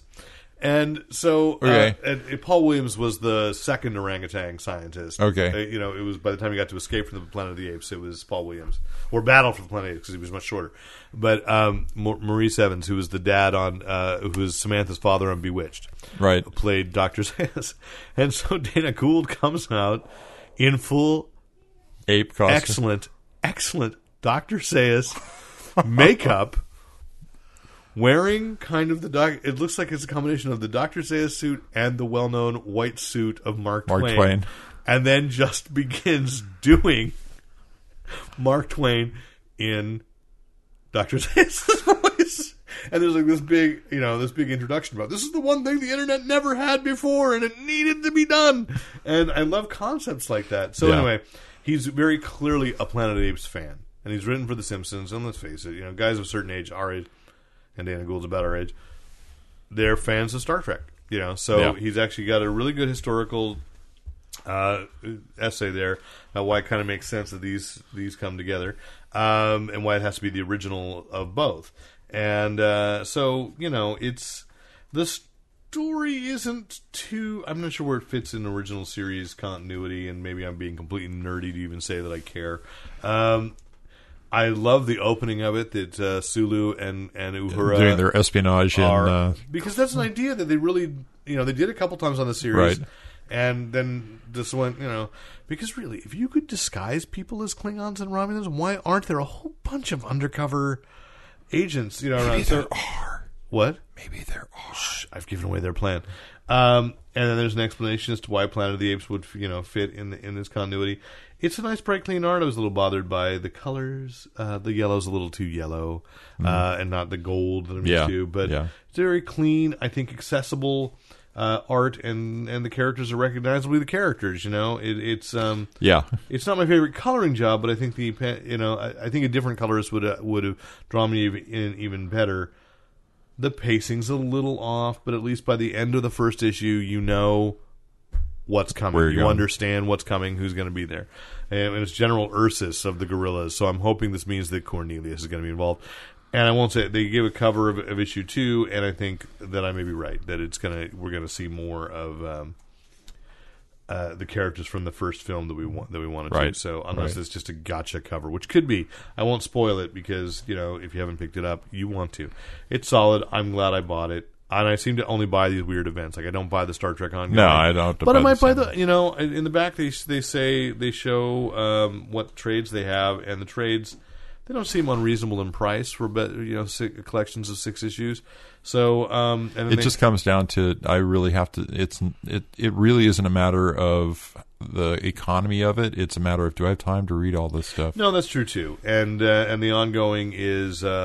Actually based, I think, on the film, the Chris Pine version. So, but they do have the Gold Key Archives, which I may have to look up hardcover for $30. And it notes that, of course, Corto Maltese, I think we had covered, was coming finally. I have that in the other room in a good translation. Yeah. Okay, so anyway, that was a good. So this is a great week because they were all issue number 1s that I could read. Yeah, and were they all issue 1s? No. Well. Batman Eternal. Oh, well, that was the okay. Those 2, I wasn't sure if they were things I had left in my box from last week or not. No, those were this week. But the things that I read were there was a bunch of number 1s that I could just launch into and go, I'm not lost. And East to West 16. Yeah, I got that. I did get that too. Yeah. So yeah, I'm not lost. Yeah. I don't think you picked up this one. I think you picked up the other 3, but this one from Kaboom, and it's really worth talking about because. I realized today, as I was kind of getting this together and getting ready to come over, any other age, Roger Langridge would be celebrated as one of the biggest storytelling geniuses over time because his artwork reminds me a lot of I don't know it feels like he does books. So it's all his. It's all him. And the book is called Abigail and the Snowman, and Kaboom is the children's line. And this guy should be celebrated because he consistently does fantastic books for kids. And I first saw him when he wrote the Thor series that Marvel was aiming at younger readers, and it was probably the best Thor stories I'd ever read, even though it was completely out of any other continuity. But he made those characters that are rough-edged in the regular Marvel universe into something palatable without them losing who they were. Thor, God of Thunder, I think is what they called it, or Thor the Mighty Avenger. And so there's 2 trades of that. He did the Muppet Show for Boom. And if you've ever read those books, they actually feel like episodes of the Muppet Show. Yep. There was one on Free Comic Book Day, wasn't it? I think so. And so, they're out of print right now, but hopefully Disney still owns the rights and we'll put it into something again because it feels right. He did a series for Boom and then Kaboom called Snarked, which was about the walrus and the carpenter existing in a fairy tale kingdom and trying to make it as sort of like odd. And then there's a comic strip on the back that may or may not be related to the story inside. But I think because I was reading an article about Little Abner, like people complaining about people not going out to vote or not aware of. People are complaining now. People don't know about political issues because they're watching TV or they're reading other, or they're playing video games and blah blah blah blah. And then somebody took out this, complaint from 1954 that people are reading Little Abner rather than, And I went, wow, that's right. The comic strip artists in the newspapers were given a respect that comic book artists never were at the time. If you were Charles Schultz, everybody knows who Charles Schultz is, right? But it took a while for Jack Kirby to seep into the public consciousness because you picked it up in a newspaper and you read Peanuts.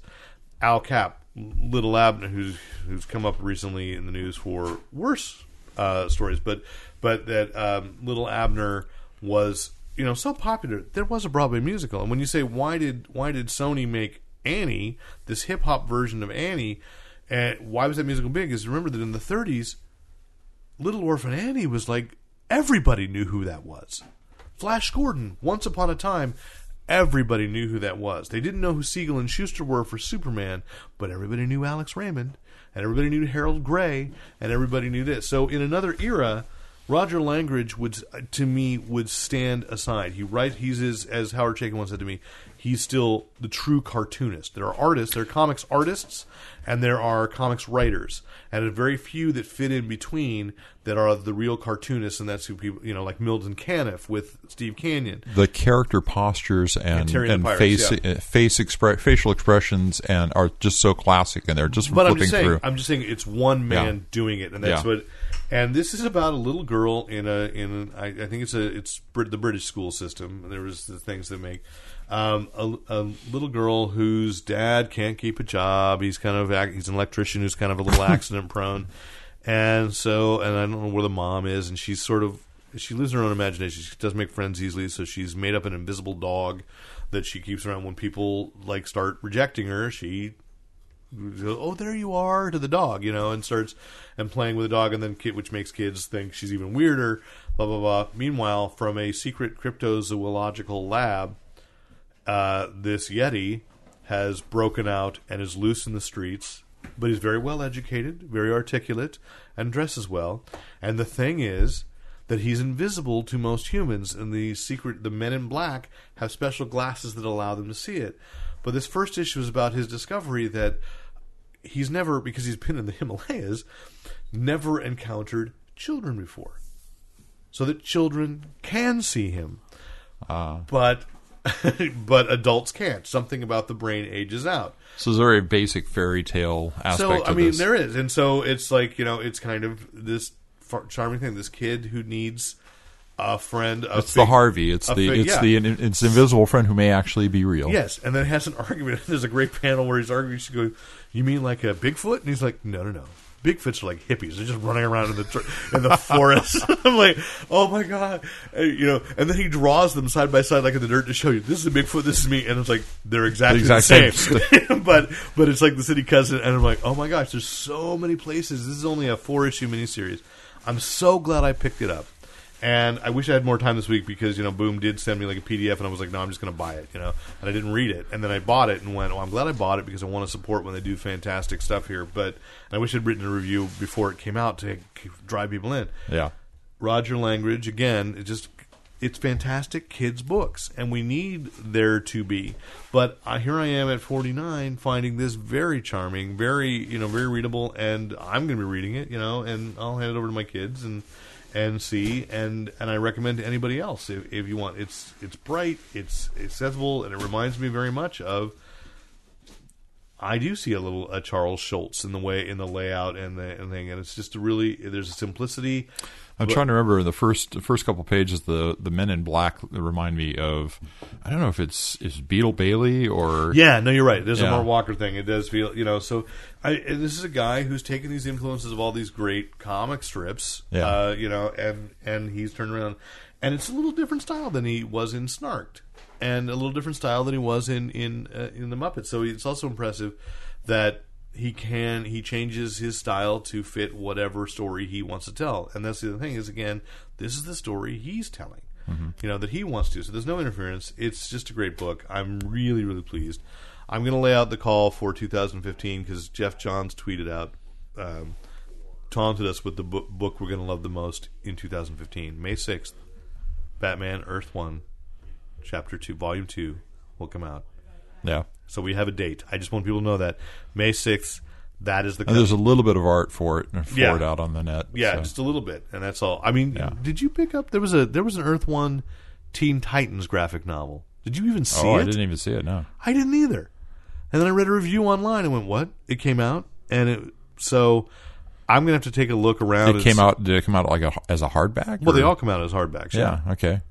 Well, I never saw this one. I didn't see it in the stores. I didn't see it. So I gotta, to look around because I liked Earth 1, the Superman ones. I like, and obviously I love the Batman one. So we'll see. I don't know. Yeah. Shall we move on to movies? We should. We should. We've been very long here.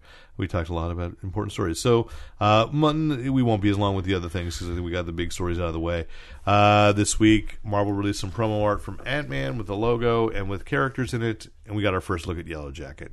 And Not much to say except, oh, good, Yellow Jacket's in a costume that looks sort of like Yellow Jacket in the comics, and even though it's a different character underneath, it's the actor is Corey Stoller, but I can't remember which character he's playing out of Ant-Man Mythos because I don't know Ant-Man Mythos very well. Which, by the way, goes back to that theory of time shifting, because who's the most crucial person stuck out of time? If everything started with Ultron, it's Hank Pym. Yes. So in the movie universe, you can have Michael Douglas as Hank Pym being Ant-Man in the 60s. And then Evangeline Lilly can be his daughter, who becomes the Wasp now in the Avengers. Anyway, we're going to keep circling back to that theory. It's great. But Yellow Jacket has many arms in the armor, so that'll be interesting to see something visually interesting there. And making sure that Sony can't use Dr. Octopus again without seeming like a ripoff. You saw Into the Woods? I did. Yeah. I was really, really, really afraid of this. I was too. Because this is my. Debbie's on periphery here. Were you afraid of Into the Woods as much as I was afraid of Into the Woods? I think it was a different way. No, because although I've seen the Bernadette Peters, what is it, Playhouse? American Playhouse. American Playhouse. I don't remember it all that well. Oh, okay. It's been many years since I've seen it. Okay. And so, although I would have been fine seeing Bernadette Peters in the Meryl Streep role, I was not. I don't remember the stuff that got left out. Not that much. So no, there was one really significant bit. But it doesn't alter things. We will tell you. Yeah. But I enjoyed the movie much more than Rick because I don't have as much to compare it to. Okay. There you go. That's just it. Well, it's not a fear of the movie. It's a fear of what might go wrong in their production. Right. And because it is such a beloved Sondheim. And Debbie got me the Making the Hat, the first volume of his. And I Made a Hat? The Making of the Hat or something like that. I think it's called I Made a Hat. Anyway, because it's a song title from one of his things. You read about all the care that went into the research and the writing of that, and the way that they wanted to present these the Grimm's fairy tales, and then update them and put all these messages in about parenting and love and family. Know. Look, a month and a half ago, I saw him talk about it live, so I know. Yeah. It's and I think in that book he mentions that Joanna Gleason is the only actress who he actually stole what she said for a song. Yeah. And he gives her credit as saying, she got to the heart of what he was doing, and so he rewrote lyrics to match what she had said. So what we're familiar with it because of the filmed staging of the musical, which the original Broadway production, that gets up on the stage, and you're in close, and you take angles that you wouldn't normally see from a fixed point and watching in the theater, which is great. It's very nice. When you think about making it a movie, you're thinking about, okay, we have big sets, we'll be able to do stuff outside, we'll have a lot of things we couldn't do in that theater staging, and they did. I think I'd have to go back and watch it again, which I'm not really anxious to do. Not that it's a bad thing; it's just got a lot of other things to do. I believe that all the night scenes are sound studio scenes. Yeah, they are all and all the day scenes are on second set, kind of, or what's it called? They're exteriors. Yeah, they're outside. Yes, they're on location. On location. You have a second set director. Second unit. That's what they call it, second unit director. Okay. But it's not. It's Rob Marshall directing. Second unit. Just to clarify, a second unit director would not have a main scene. Whether a second unit would carry Jack's running through, and we don't have to worry about the acting. Right. So that's. But I thought there was a way to classify the. It's just an exterior shot. Okay. Yeah. Which I think it's obviously something you couldn't do on the stage. I think that worked well because the magical stuff happens at night, and so that was good. I had my differences in the casting. I thought most were really passable, except I really didn't care for Meryl Streep. I kept comparing her to the dynamic of... I have that problem too. And again, a month and a half ago, I watched Bernadette Peters knock it out of the park still. Yeah. Granted, I was up in a balcony, and there was distance, but I thought, and at least I felt better because right before I saw it, I read little, or I was listening to Sirius had a special on it, on the Broadway channel, and they interviewed everybody, and Meryl Streep said, like, Bernadette Peters is iconic in the role, and it was like at least she approached it from the same thing of like, the reality is, again, we're back to what's going to sell Hollywood. You put Meryl Streep in a movie, everybody's going to pay attention. Yeah. You put Bernadette Peters in a movie, unfortunately, as talented as she is, that's not going to get people's not attention. Much name recognition. And it's the same reason why you have Johnny Depp in there, who I thought was the weakest link in the whole thing. Yeah. And I read it, and I was really annoyed. I read an article that said that it actually put him in a wolf mask, and then they decided not. I'm like, why? Why did you not do it when really that is a role that cries out to be specifically a wolf, not a human who has wolf suggestions in his features, and a tail. But he did have a tail. That's right. And I do think it was a funny concept that he was the Tex Avery wolf. I liked that idea. But that's because I read deep enough to go, But they didn't go over the top enough with it, the way the Tex Avery wolf does. And that was disappointing to me. But just that one last howl at the end. And I do think that it's an interesting statement in the stage musical that the wolf and Cinderella's prince are the same actor, which is divided out in the film. Yeah. But once I get past that, it's not that much.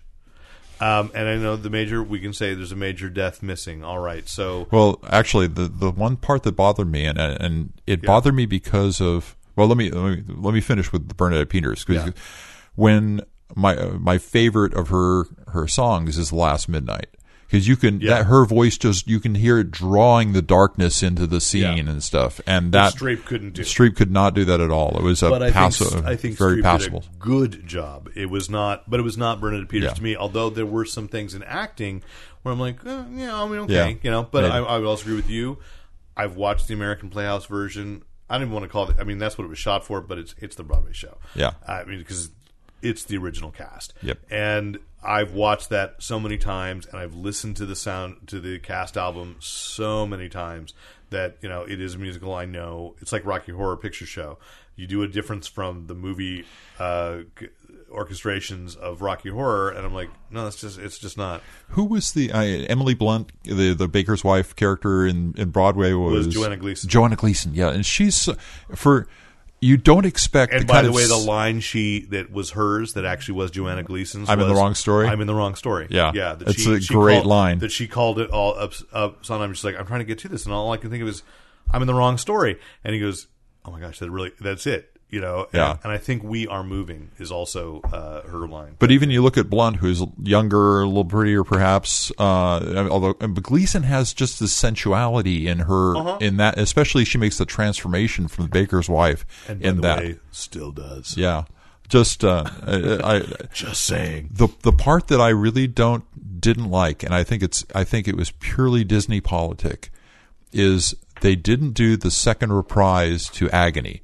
And I believe the reason why it isn't in there, it's not that, granted, it doesn't move the story along that much more, other than you get the idea that the princes this is not a one-off thing for them. They want the chase more than the capture, which comes out clearly in that reprise. But that reprise mentions Snow White and Sleeping Beauty. Well, there's another, okay, and I will take and it further. Puts them in the next targets of these guys. I'll take it further. Yeah. Okay.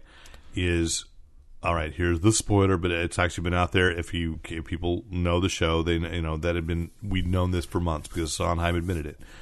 Rapunzel doesn't die. Oh, yeah. Okay. And so there just kind of wanders off. No, she goes off with her prince. Yeah, I mean they No, and it doesn't change any of the meaning. It's a loss. I mean, it changes the way that the witch sings. Children will listen. Yeah. When she's singing it to the corpse on the stage show, and then it's more like she's just singing it as she rides off. It's a small price to pay, and when Sondheim said it, it's like everybody knew. It's like, I'm sorry. Disney has so much worldwide invested in teaching people who Rapunzel was. That's why Tangled is called Tangled and not Rapunzel, though it was originally, because they discovered that outside of Germany and America, nobody knows who Rapunzel is. and so they've made her character exactly. It's the same thing. It's the Disney princess thing. They could take that risk with Cinderella because it was absolutely integral, and they've got their own live action version of Cinderella coming. That so I think I missed the agony reprise, but I didn't feel. But I went, the way they're telling the story is in a movie on stage. On stage, you need to have it's clear enough because you can get the close-ups, you can do everything, and Chris Pine did a fantastic job as Prince Charming, which really impressed me. And I love the way they shot the first shot. Agony. Oh, in the water, agony. That's like, I've never seen that. I mean, I know every line that's coming, and you found something new. And I had just seen a stage production of it too, just a couple weeks ago, in Beverly Hills. So they showed me something new with that number that I hadn't seen before. Right. And so I was like, great. And when you're doing close-ups and all that, you don't need to have that extra. And because of the Rapunzel living, and enough people are going, well, that prince is sort of close enough to Flynn Rider, although different visually enough, and I get that. Yeah. It doesn't serve any narrative purpose. And in fact, because the other thing is when at the end of the stage musical, when they come on with Snow White and Sleeping Beauty, I mean, Rapunzel's dead. Yeah. So, that prince moved on. Yeah. And so and really on the state in the American Playhouse, you see Chuck Wagner. I'm going to name check him as much as possible because unfortunately, when I saw this reunion, Chuck Wagner was in the audience. They called him out, but he was not invited up on stage as Rapunzel's prince. And I thought, I don't know why, because he's to me so. I mean, yes, I know that Prince only has that one song and the reprise, but I would have loved to have seen these guys do it. Yeah. Again. So, but anyway, when he sees that, it's like you can see the death of Rapunzel is guilt, devastation, and then it's actually, and some people argue, there's, it's almost a plot flaw that he comes back with Sleeping Beauty because he has moved on. Because you see that he's truly guilt-stricken by what happened to Rapunzel. And so, I mean, it's a flaw. So, I get it, yes. And yet, Into the Woods exists. It's a different Cinderella. It's a different whoever else still kind of carries over from other Disney franchises. This is one where Disney gets it. It was its own universe. It's also the fact that this is a movie. So the cuts didn't bother me. But it's a movie, and it's different from. And there's no intermission. Yeah. So you don't get the end, which is the Disney ending, almost. Everyone says, "Why doesn't it stop there?" It's like, because everything that you set up in the first act happens in the second act. Well, and I've read reviews that I will call outright ignorant, where it's like they should have stopped 2/3 the way through. And I'm like, that's Act 1, But what makes Into the Woods resonant and why people love it is because of Act 2. Right. And I think the spirit of Act 2 is still there. I don't cry any point during Act 1. I know. I cry in Act 2 is devastating. You can't be a parent and not be hit in the gut 4 or 5 times. The only thing I missed, and I went, okay, I can live with it just because I get why it may be overkill, is that the Like Father, Like Son song, and I can't remember what they actually call it, Running Away, Let's Do It. Yeah. There are lines in that I hope don't resonate for you, quite honestly. But having lost my father when I was 17, and then all the concerns I have as a father, those echoes, is from the first time I saw that in 1987 was when the album came out because it was a Broadway show. Mm-hmm. I think it was 89 when they released the American Playhouse version. From the moment I saw it, before I ever had kids, I felt the resonance of that number and that feeling of like, I'm not going to be competent as a dad. And it does, and the sins of the father passed on. Not my father's not a sinner as far as I know. It's just a little, but having having already felt that loss and understood, the Baker's a role that really resonates with me. And I hope before I get my hair turns gray, and people can't be fooled that I'm young, or whatever to play. I'd love to be able to play it. So I missed that number because when I saw it live, so when I saw Chip Zien a month ago, the original guy that played the father, Tom Aldridge, has passed away. Right. So he sang both parts. and switched. He had a stool, so he was the dad, and then he would go, and so he was arguing with himself like a ghost of the past, which just destroyed me. And I'm like, that was great. So I was like, okay, what does this movie have for me? Because I've just seen a man destroy me by giving me this number. Right. And if you know the score, it was like he sits there and he has it's all internal, and they played it on the soundtrack. Just the oh, no more giants in my lives. But it's all just orchestral. And I'm like, okay, it's there, and I get it. Because you couldn't do the other thing, which is that the narrator is the father, and that's an interesting twist. Right. The changes to me were all things that you just couldn't get to stage show. Just like in Chicago, you had to come up with which Rob Marshall, same director, is that he had to come up with the conceit that on stage everybody can be both these vaudeville characters, and a lot of people don't know this, but only because I'm a nerd. This is the truth about Chicago, is that every single one of them is both an actual historical person, and their songs are their personalities for the show are based on actual historical vaudeville performers. Okay. So every one of them has an antecedent who was famous as a performer, and they are also the people that were actually involved in the murder case. So it's kind of, it's a weird combination. But you go to the movie, everything has to be in Roxy's head. Yeah. That she has to see. And that's why there's one number that's cut from the movie, Class, that Big Mama and Velma sing, that they had to cut because they realized it's the only one she couldn't see. Roxy couldn't have seen. Huh. So she could, and so I get Rob Marshall's very good at saying there are some things about musicals that just don't translate from the stage to the screen. And a character who is meta outside and narrating, and then we expect him to be, and then we have to accept him as the absent father, just doesn't work. Why you lose the wolf becoming Cinderella's prince? Because I honestly, Chris Pine would have made a hell of a better wolf too. Yeah, you would. But I think I hate to say, I used to love Johnny Depp. There's a nice crap out of me. There's a nice symbology there. Absolutely, absolutely. And so you more than the twist of the narrator. You lose some things, but then I read an article about the version the Jim Henson Company wanted to do, and Lowell Gans and Babalu Mondale wrote the script, and I read this description and went, I would have hated that movie. We dodged a bullet. This had Sondheim's full cooperation. The screenplay is by James Lapine, the original writer-director. We had, it would not have gotten better. The only thing that's better is seeing that American Playhouse version, which I'd like to remind you all again, is available on Blu-ray for the first time this month, or in December. So you can go back and get that. And streaming on Netflix. I think it was removed from Netflix. I tried to show... I was trying to get my daughter to watch it, and I think she did eventually watch it before it disappeared, but I was looking for it. And, of course, it depends on which device I was looking for it on, because some of the interfaces, like, weirdly enough, on Sony Blu-ray players, the interface for Netflix is terrible. On the PS3, it's a great interface. Okay. So anyway... But ultimately, I was satisfied with the movie. But I agree with you that if I'm going to be like, I want to watch Into the Woods, I'm going to go back to that American Playhouse version. But so we should move on. We should. What are you looking forward to in 2015? We get to look forward a little bit. I mean, there's all the obvious Age ones. of Ultron. Yeah. And Hobbit 4. No, sorry. Oh no, I slipped into an alternate universe.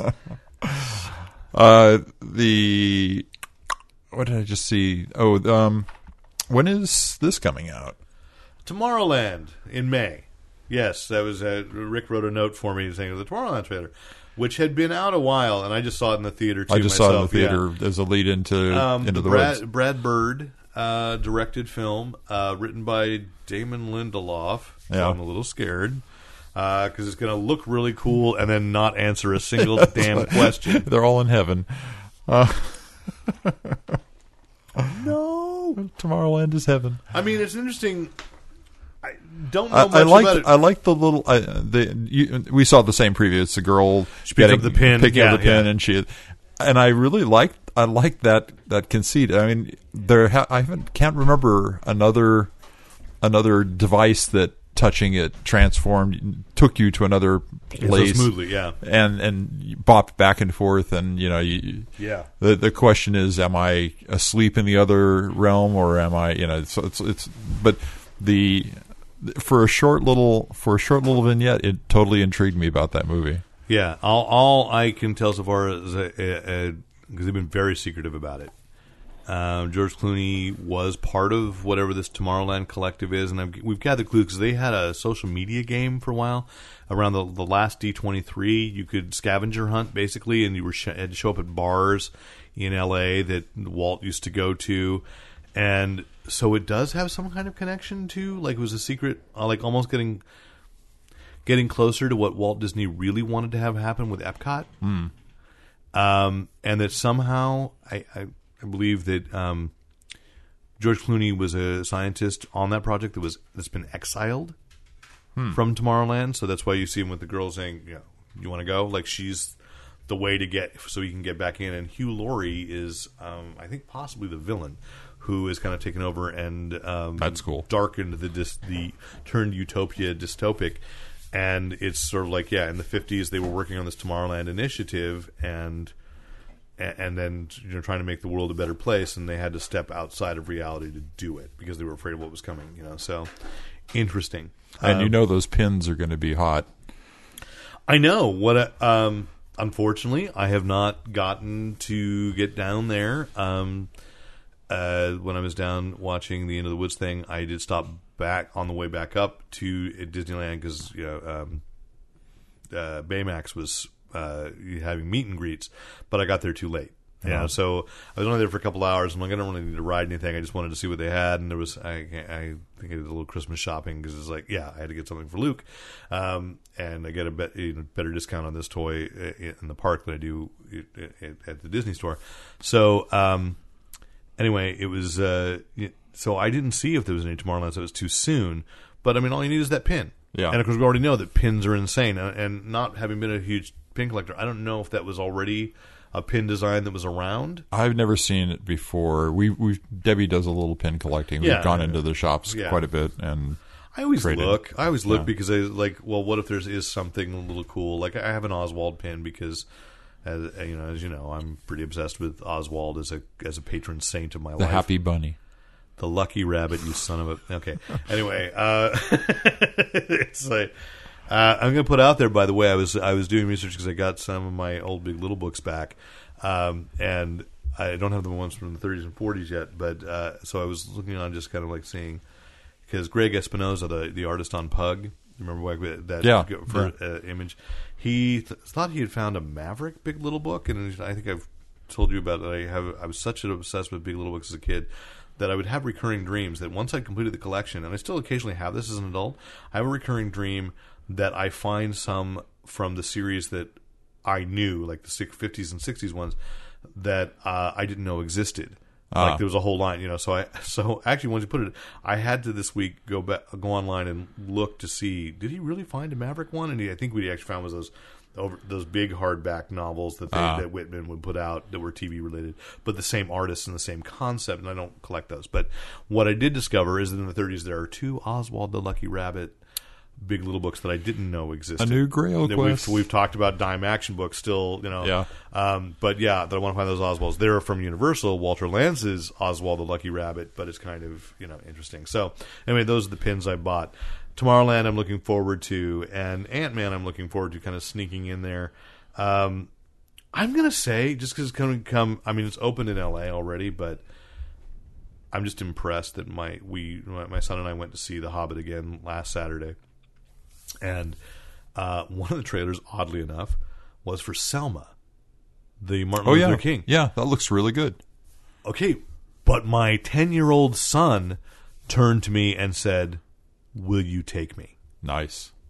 And because I'm sitting there going, "Yeah, man, I'd love it." He also wants to see The Theory of Everything, and he keeps asking me, "Is it weird that I want to see The Theory of Everything?" I'm like, "No, And if anybody's telling you it's weird that you want to see a movie that's good, but it's not what you normally. It's not what you would not normally a typical go. happy ending kind of thing. Well, but it's not a big budget tentpole, right. Which is what a 10-year-old is supposed to be interested in. That he's actually gravitating to. He wants to know about the real lives, whether those are accurate portrayals. I don't know, but the real lives of these people that change the world. Yeah. And so I'm very much looking forward to Selma. So I want to give that.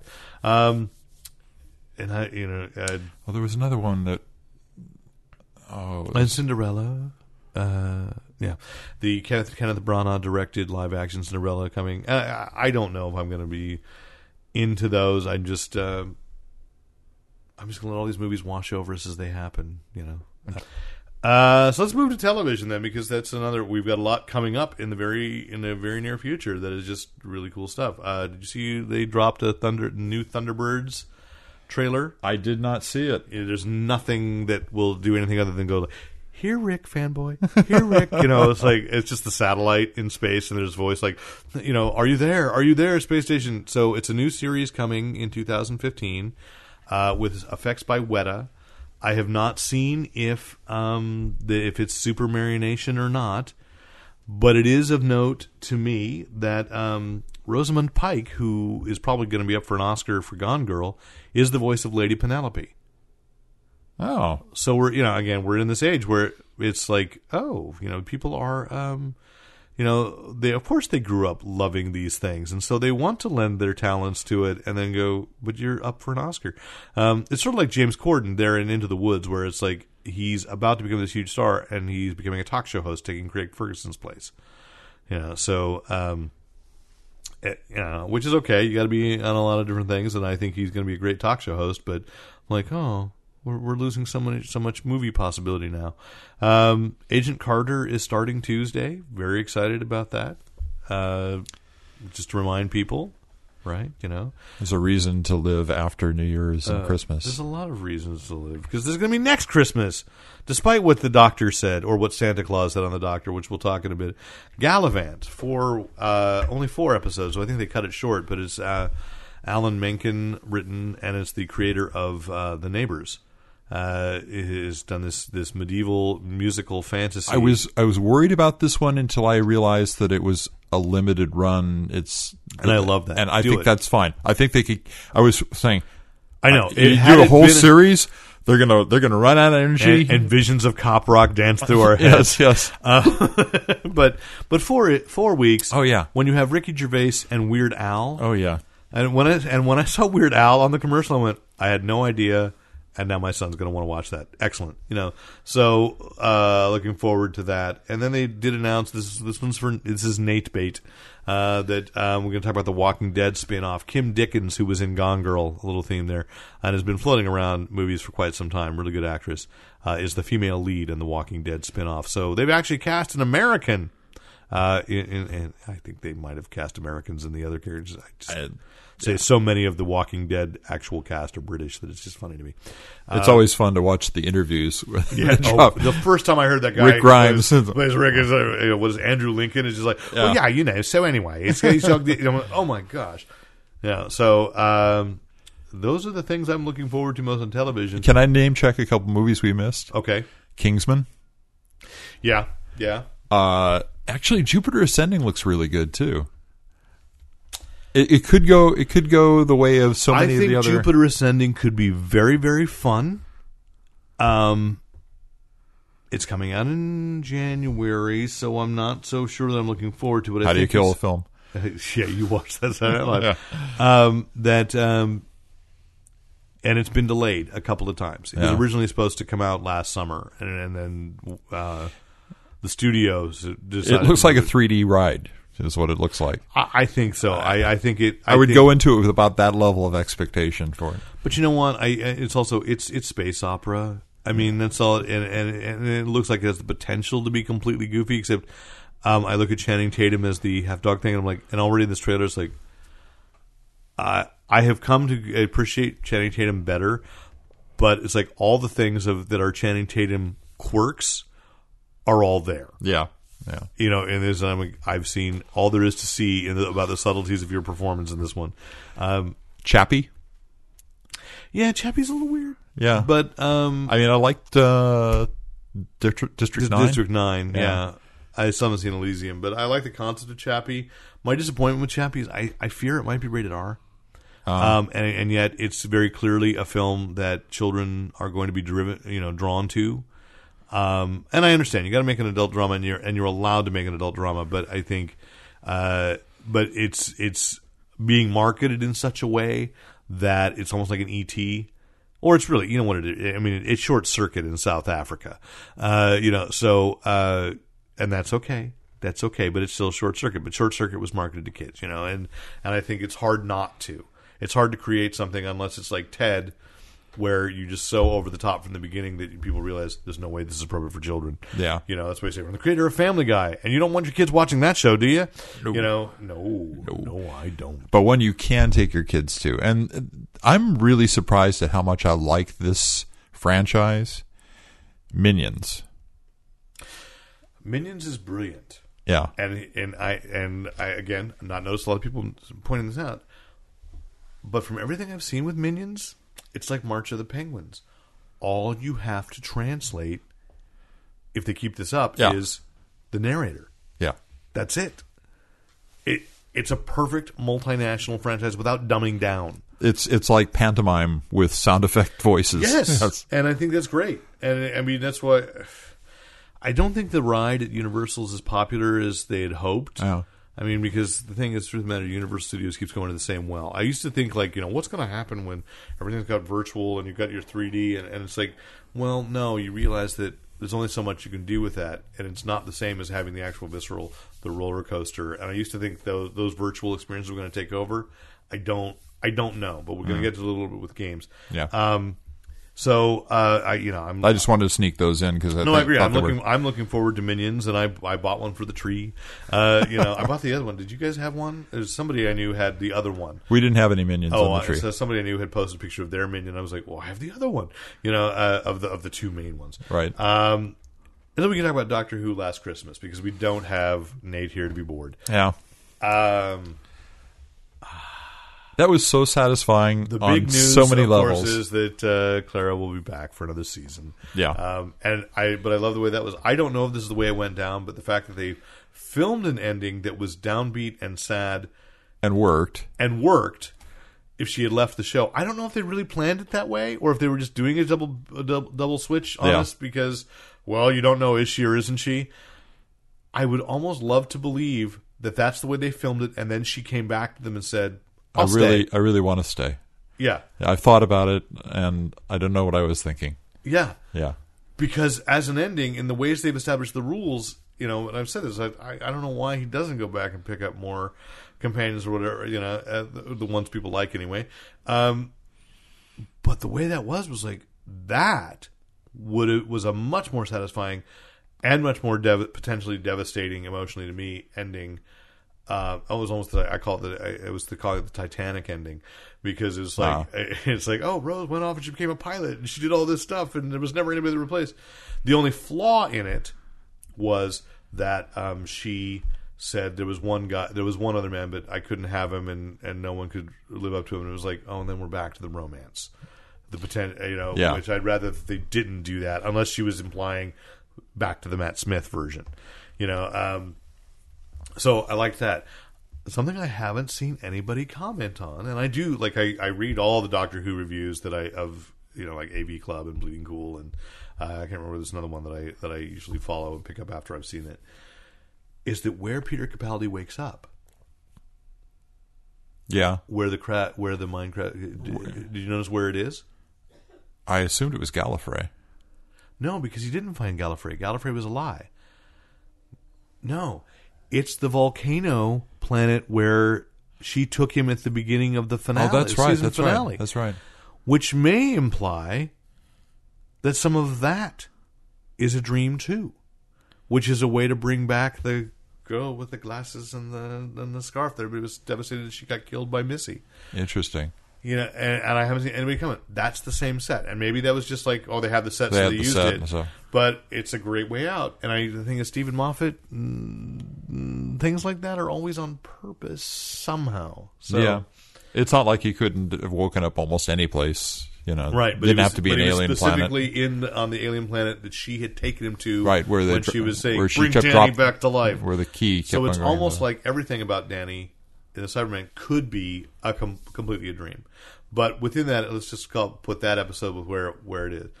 Santa Claus was brilliant. Nick Frost as Santa Claus was wonderful, and the way they kept switching back and forth of like, is he real? Is it a dream? Is he real? And the theme of the season is that man and myth meld, and what's more important is the inspiration. I mean, it's a perfect capper to that message of this first of Capaldi's first season. Yeah. Which people have not liked Capaldi in it, but I think that's what the character arc has been. Accept your role as an inspiration. Accept your role as what he eventually said. I'm an idiot who's just trying to. I do don't the have best to thing, be the good man. I'm an idiot with a box. but I'm just trying to do the right thing. Yeah. And people will take inspiration. And it's only people who are trying to do the right thing that worry about whether or not they're good. You notice that, do you? Yeah. Yes, I notice that a lot. So come on, so we should end this podcast. No, I'm not going to end the podcast. Are we good men? No. We're just We're just trying to be good. we're just trying. So I really I love that, and it's it's a thing I believe in my life, and it's probably why Abigail and the Snowman resonated with me. It's I've been having some benefit conversations, of course. As I don't like to look back, but I still did on my Facebook page and my own, not Fanboy Planets, but it was talking about how a high point of the year was us getting to meet Neil Gaiman, and I just kind of threw that away because it's like I realized I don't want all the friends that I have that don't know who Neil Gaiman is to go, who's that? I'm like, I'm sometimes just throw these entries out to be. I just want to write it, and then I want it out there. And if you know, but I thought, why does Neil Gaiman resonate with me again so much? There's a belief in the fundamental magic of the universe. Which then, have you read the Multiversity, the Thunderworld Adventures yet? I have not. I'm reading the one just before. There's a thing where Captain Marvel is almost his loss of I can't remember if it's Captain Marvel or Shazam, the wizard himself, who says it is like you can't destroy the magic because magic and science are so tightly bound that science makes the universe work, but magic is why it should. And that's what I think, and that's when this last Christmas comes, and does Santa exist or not doesn't matter. As someone who certainly loves seeing children believe. And then I've had to talk with my brother-in-law about that of maybe it's sort of, which I realize this is why I like Neil Gaiman, that belief that if that there are forces larger than us that are at work, and you might as well call that magic. And well, if you believe in Santa Claus, that is as good as real up until the point that you don't. Yeah. And then isn't the world a little sadder when you don't? And it's, if only more of us believed.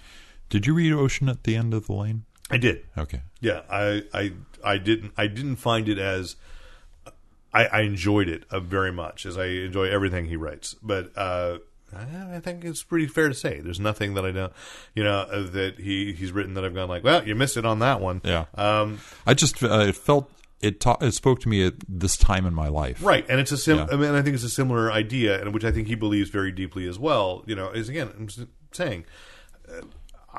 Which is the endless. I mean, the concept of the endless is we call them into being because, and it's as good as reality because that's what the world, how the world needs to work, or we need that collective. And Jung would agree, right, with the collective unconscious. There are symbols, and then I go to Grant Morrison, who argues, kids don't question. Why do we keep needing to know? And I've thought about it and gone like, there's a great Mark Maron thing about.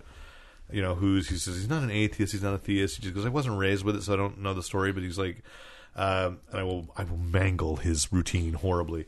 But he says he would rather. He says he doesn't like he has his routine about going to the Creationist Museum, and he walked out and he went, well, I get it. I actually defend it. One, I'm really proud to be in America where something this completely insane can exist because it could only happen in America. Yeah. He says, but also he says. Christians aren't bad. It's it's when they get together and they gang up on me because I'm Jewish that I'm worried. But if if I sit and talk with a reasonable Christian, because the only people I don't like is atheists and then vegan atheists are the worst. He goes, because you can have a conversation for a half an hour with someone who is a Christian, and you have a pretty good conversation. You can have a reasonable conversation. 5 minutes with a vegan atheist, you're like, I get it, I'm murdering animals. It's like, I've heard all you have to say. But one of the things he points out about atheism is he's just like, and you're like, and I feel this way a lot, where people are arguing about, why do people believe we got, and I see this is cropping up on Facebook, my Facebook page a lot, both sides, because I have people that are people that are very devout, and people that are very adamantly atheist, who say, there's a thing about 20 reasons why God doesn't exist. And I'm like, okay, I get it. Yeah. But, and Mark Maron's point is that if there's a guy who's walking down the street and he's depressed and he's like, oh, my wife left, I don't have any kids, and at least Jesus loves me, I've got that. And then there's like this attack atheist who jumps out of the bushes and say, it's all bull bleep, and he goes, ha, I can hardly wait to go back. I mean, like an atheist missionary is actually doing evil. He goes, because really, you go back and you feel good about taking away the last bit of hope one guy had. Yeah, even which actually which is not all atheists. That almost gets the meta that I take away from Neil Gaiman. You talk about the endless and why they have to exist because that. But when you take that and in a written form and you read it, you are manifesting those things in the meta of the written form, and that's what's giving you that same thing as if it was magic, but it's magic because it's happening in your head, and that's the brilliance. And when somebody asked me years ago, do you believe in ghosts? And I said, yes. And they go, why? You are completely... And I said, isn't the world more interesting to have questions? And... you are reducing when you've decided, no, it has to be literally this way. This is what it is. To the side of someone who's very, the Bible is the literal word of God. Right. Not to get too religious, but to say, I'm sorry, there are several passages in the New Testament where Jesus is basically, if you're not reading him literally, saying, don't take what I say literally. He's constantly saying, I'm speaking metaphor. And...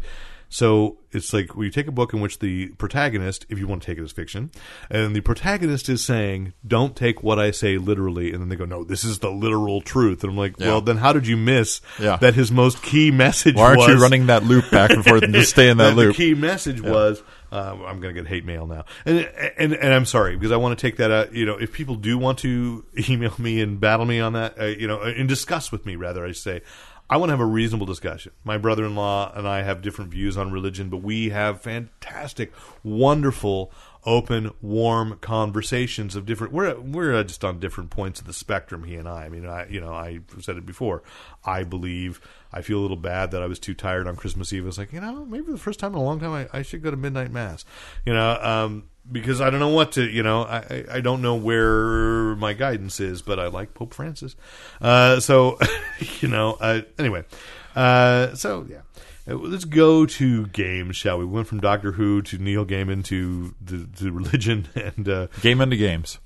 Gaiman to games. There's a rumor that Nintendo is developing a new console.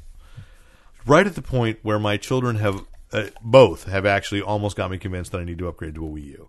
Yeah. Because it's completely backward compatible. So I realized, click. I don't have to get rid of any of the games that I have. Yeah.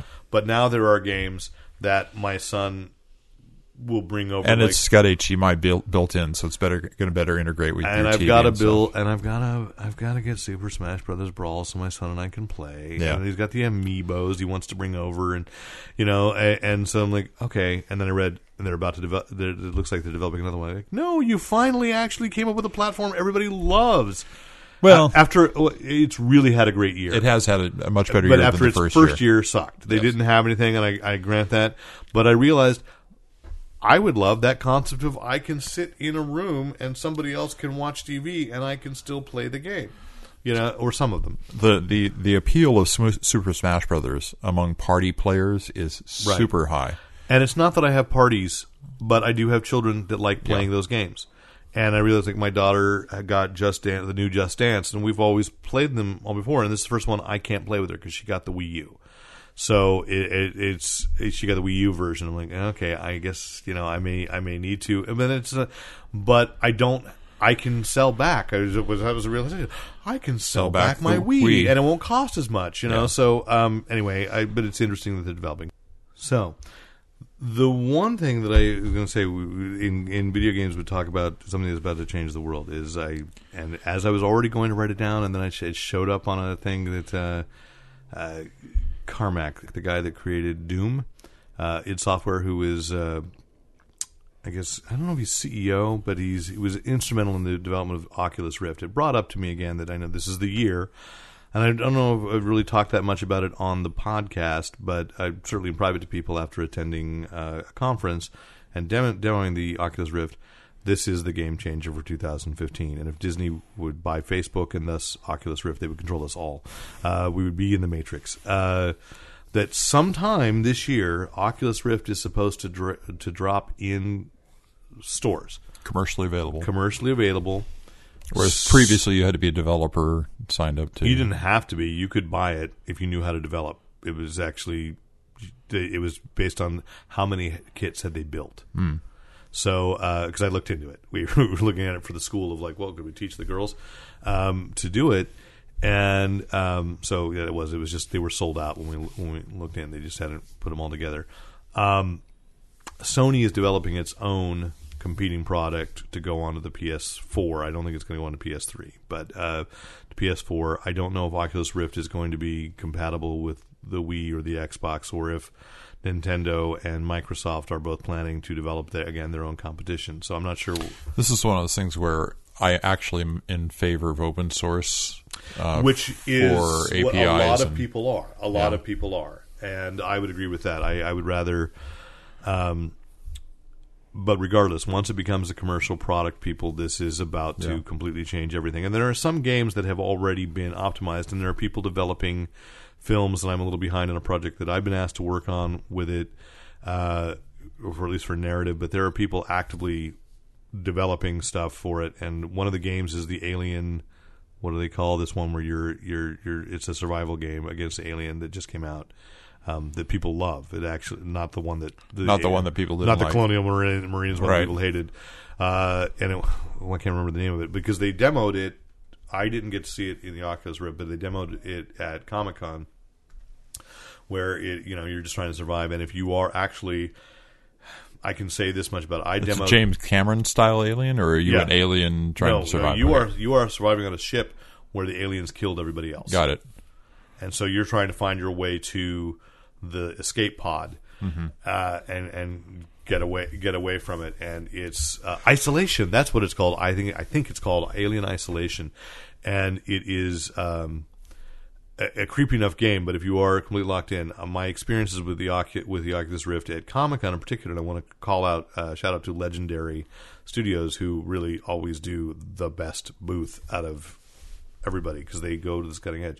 They did a Pacific Rim simulation, which freaked me out. I knew what I was getting into, and it freaked me out. It was like we climbed into this little chair. You watch and you go, oh, there's a chair, and they're going to put headphones on you. They're going to put these goggles on you. You're going to be fine. And the kit that's going to come home is like, it's just a headband. It'll have little earbuds to go in, but they were doing big so you can really shut people out at Comic-Con because obviously there's 100,000 people walking by. A little noisy. Yeah, a little noisy. Just a little. And you get into this chair, and there's a little game controller, and they said, it's just so that you can kind of move around in it, so you can move yourself physically. You put it on, and you are strapped into the Jaeger, and your partner's on the right, and of course, and the thing with the Oculus is, you turn your head, and it's right.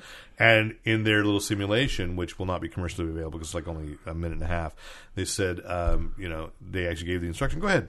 Acclimatize yourself. Look around. I know this can be really disconcerting to finally be in the pilot's chair of one of these things. So you look around, and it's like, oh, I know I'm sitting, but my brain just told me I'm 60 feet up in the air, looking into the innards of the Jaeger. And there's the screen, so you know what's coming. Is then they go, okay, we're going to battle. The first test, your walking. test your fists and move and make sure you can punch, and so you have to do that. And I think you had to press the button, but it shows, and so it felt. And then you go, we're going to drop, and they drop you into the ocean, And you're seeing all the splashing on the screen oh, yes, in front of and you. it's all in front of you, and you're there, and the guy's next to you. He's not reaching out far enough to touch. He's not close enough to touch you, but you see, and you're like, keep together. And then there's a kaiju attack. And the kaiju breaks through the helmet and grabs your partner and eats him. And I'm like, okay, that was weird. And I'm like, okay, that's fine. I mean, it's part of the game. I get it, or whatever. And then the kaiju reaches for you, and I was like, and I think I'd read that this was experienced with the alien isolation. Like, there's an article from E3 where a guy says, I know that I'm surrounded by people. I know this is really not happening, and every nerve in my body is going, please, God, don't scream out loud. And I'm like, ha, ha, ha. And then this kaiju reaches for me, and I am in the seat trying to move it back. And I'm going, no. And it goes, and just as about to touch you, it goes, it snows over and goes, you survived to fight another day. And then names the release date of Pacific Rim 2. And I took this off, and I'm like, you completely convinced me I was something. I'm back in that chair, but I was completely convinced I was 60 feet up in the air. That 3D has never worked so well because there's nowhere to escape. Right. You can't look away because you're like, well, no, because the environment's still here. It's really coming for me, and it's I see the shadow, or I see the lighting change. It's astounding. And then other people had done it. So Sleepy Hollow did one. I didn't get to ride the Sleepy Hollow one. Where they went photorealistic. You put it on, and they had the covered bridge outside, and then you sit in a station inside the covered bridge, and you put it on, and then you're out in the woods, and the horseman comes for you. So I don't know how that was. I don't know if Nate did it. I think Stephanie Rodriguez did that she did it and said it was scary, and then. Fox did it for X-Men, and you put on Cerebro, and you had to find Mystique amongst all the Comic-Con people. But the flaw was in that the characters they were programming, any recognizable X-Men were like very video gamey and a little extended, whereas Pacific Rim did not do that. You never saw a human. You see the guys armored up for being in the Jaeger, right? And so there was no dissonance. And this one they did because they showed actual photos of people in Cerebro looking for Mystique. But if it was an actual X-Men character, they did it kind of like video gaming, and it was like this or that. I couldn't give over to it. And the Into the Storm did the same thing, but they put you in a booth where they had fans blowing on you since the storm's supposed to come and the wind.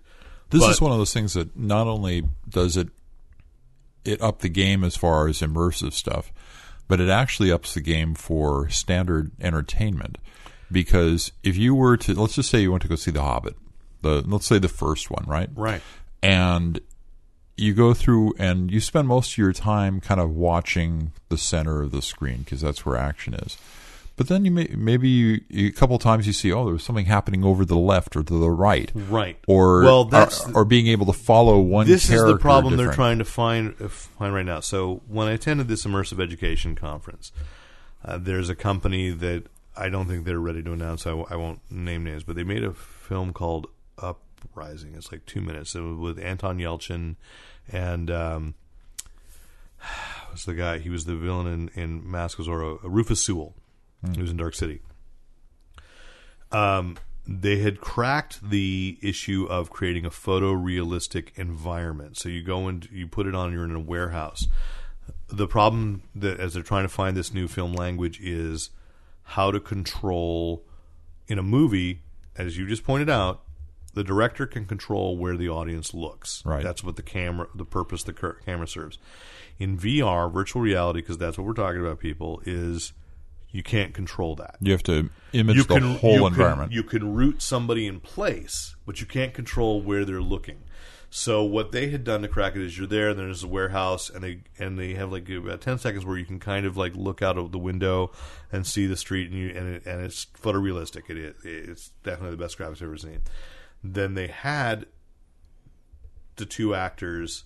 It was about a robot uprising, and it was the cop trying to break this robot from, and they had them at a distance, and so you could look around, you hear them arguing, and you look from a distance and go, oh, okay, and then they manually moved you forward, and then it was sort of, but the characters weren't moving; they were frozen, and when you see them, even they've done the tracking. Which this is happening too. Disney apparently demoed. They just had a conference in Las Vegas, and they demoed there that they have. I don't think they've made it cheap yet, but they have figured out how to break the uncanny valley problem with eyes, so that they can simulate eye movement perfectly, so that it doesn't creep people out, which has often been the thing, like with Zemeckis's, digital capture movies of Beowulf and Right. I can't remember, the unfortunately failed Yellow Submarine project, which would have been awesome. That those characters Polar look classy. Express. Polar Express. So in this, it was like you had, this is the most realistic. I could just recognize it feels like it's Rufus Sewell, but the eyes were wrong. They look like waxworks. So they were proposed. They hadn't figured out how to move it. Now, when I talked to the CEO of the company afterwards, and he and I talked a little bit about that. And this is the problem: is how you can so they can root. And then that's how they change the angle, but you still are free to look wherever around, and people are going to do it, especially when it's new. It's like silent movie when you're just like, watching Cat's Box. The people are going to explore that. I said, I'm going to come down again before Comic-Con. Could I come by your office? And I still have his card somewhere. And he said, yeah, I should be ready. It turned out he was out of town. We couldn't meet up. But he said, by then I can tell you what we're really up to. And I still don't know what they're really up to, but he's come this close to beating it as far as creating photorealistic. Maybe you did make that appointment. Oh no! All this since has been I'm still in June of 2014, or July of 2014.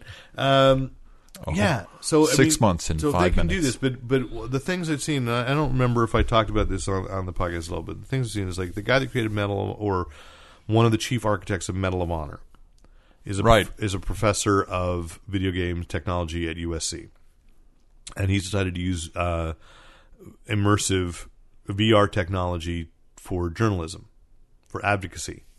Okay. So what I saw him do was he takes hotspots. So he took in the moment someone's amateur film of a neighborhood in Syria. I think it was Syria. Where you're in a marketplace and there's a little girl singing some song, and so it was like a YouTube video of somebody's journalism, and so you've got that distance because you're in the square there, okay. So he's taking all that, he's getting the rights, paying off everybody else, and then buying the rights to them and creating the environment. So when you put this on, you're in that marketplace, and there's a little girl to your left, and you're walking around, and you can, and I didn't really know what was going to happen. And then a bomb goes off, and she dies before your eyes. Mm. And there are people running, trying to get away, trying to figure out what's going on. You're in the smoke, and then they went to a camp. The distancing effect still is that he hadn't broken the photorealistic part. It looks recognizably to me as, well, they're sort of video game characters. They're very good characters, but it's still your empathy, perhaps. And I've had people argue this with me, as like Marshall McLuhan, I think it was, who said that we're going to have these tools that are supposed to increase our empathy, but they actually distance us because we don't. If I can be in this neighborhood in Syria, but I'm actually in my easy chair in my living room, it's still, there's a layer where it's not, But you walk that he was doing Oculus Rift, but he's actually created what they call caves, where you walk around and you'd have somebody guide. But he was telling me, as I'm sitting there and I'm using a controller to move, he's like, you realize you're leaning forward.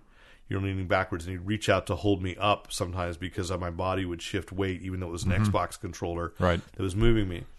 He demoed in 2D. I wouldn't have been able to take it. There was an illegal immigrant. So for the sake of politics here, I'll say, yes, I understand he was an illegal immigrant, and some of you may hear this and go and say that he got what he deserved. We might have an agreement to disagree on this, but that this was a video from, I think it was like 6 years ago, where this guy had snuck back over the border, and there were like, I think he said 4 or 5 people who shot this, who were on the site and saw this. This guy was attacked by Border Patrol. 10 ganged up and beat him to death in full view. And you realize when you're watching these videos, the sounds you are hearing are real. And the vantage point he showed us was like from an overpass. So, but you can hear the people on the overpass screaming, "Somebody help this man!" And if I luckily had the distance, if I'd been in there and been one of those people trying to run around and get a view, he's gotten the rights, and he says, and there's no denying, right down to he went through the records, found the photographs, and got the cooperation. He digitized these people's faces, so you can't pretend that they're not real people. So, I mean, that's one extreme. That's the amazing potential of this. But when you go, so we've got movies, we've got gaming will change. There's this little club of developers that were there, and I wrote, and it was a really cool game that I thought every kid who wants to become a driver should do, and every adult who was tempted to ever text should do this. It was VR Racer and or Text Racer, and you're on a track, and you have. And just with the 4 buttons of the Xbox controller, and it's still very wire-frame thing, you're in a race car, and the object of the game is you lose points if you don't text back to the guy who is texting you. But if you pay attention and lose track of where you are on the track, you will wreck your car. So it's a very safe way to prove you really can't text and drive. Yes, I probably killed myself 3 times in that game. And I thought, well, that's really good. And then there was somebody programmed a roller coaster. And I'm sitting on a folding chair in the lobby of a building in, let's say it's an academia, so it's a foyer. In the foyer of a building at the Loyola Marymount campus. And I thought I was on a roller coaster. My brain completely convinced that I was, and the track did what I've always wanted a roller coaster to do, which would never work in real life. Is the track ends and you go flying and then land perfectly on the track on the other side. I'm like, woohoo! Indiana Jones, and it was fun. I mean, looking around and going, well, I'm really feeling a little bit of that sensation. Your brain just fills in everything else. So, and somebody created a game called Faceball, which I thought was funny that only a guy would program. That your face is the bat. And a pitching machine's in front of you, and you have to move your head to hit the ball. He goes, and there's no points. It's just it comes at you and goes round 2, faster, boom, and then it goes round 3 and starts handing in bombs. And and so you see explosions in the distance. I'm like, yeah, that's a guy playing around. But I mean, the thing is, okay, so I saw that in an academic setting, and I hope that they offer it again this year.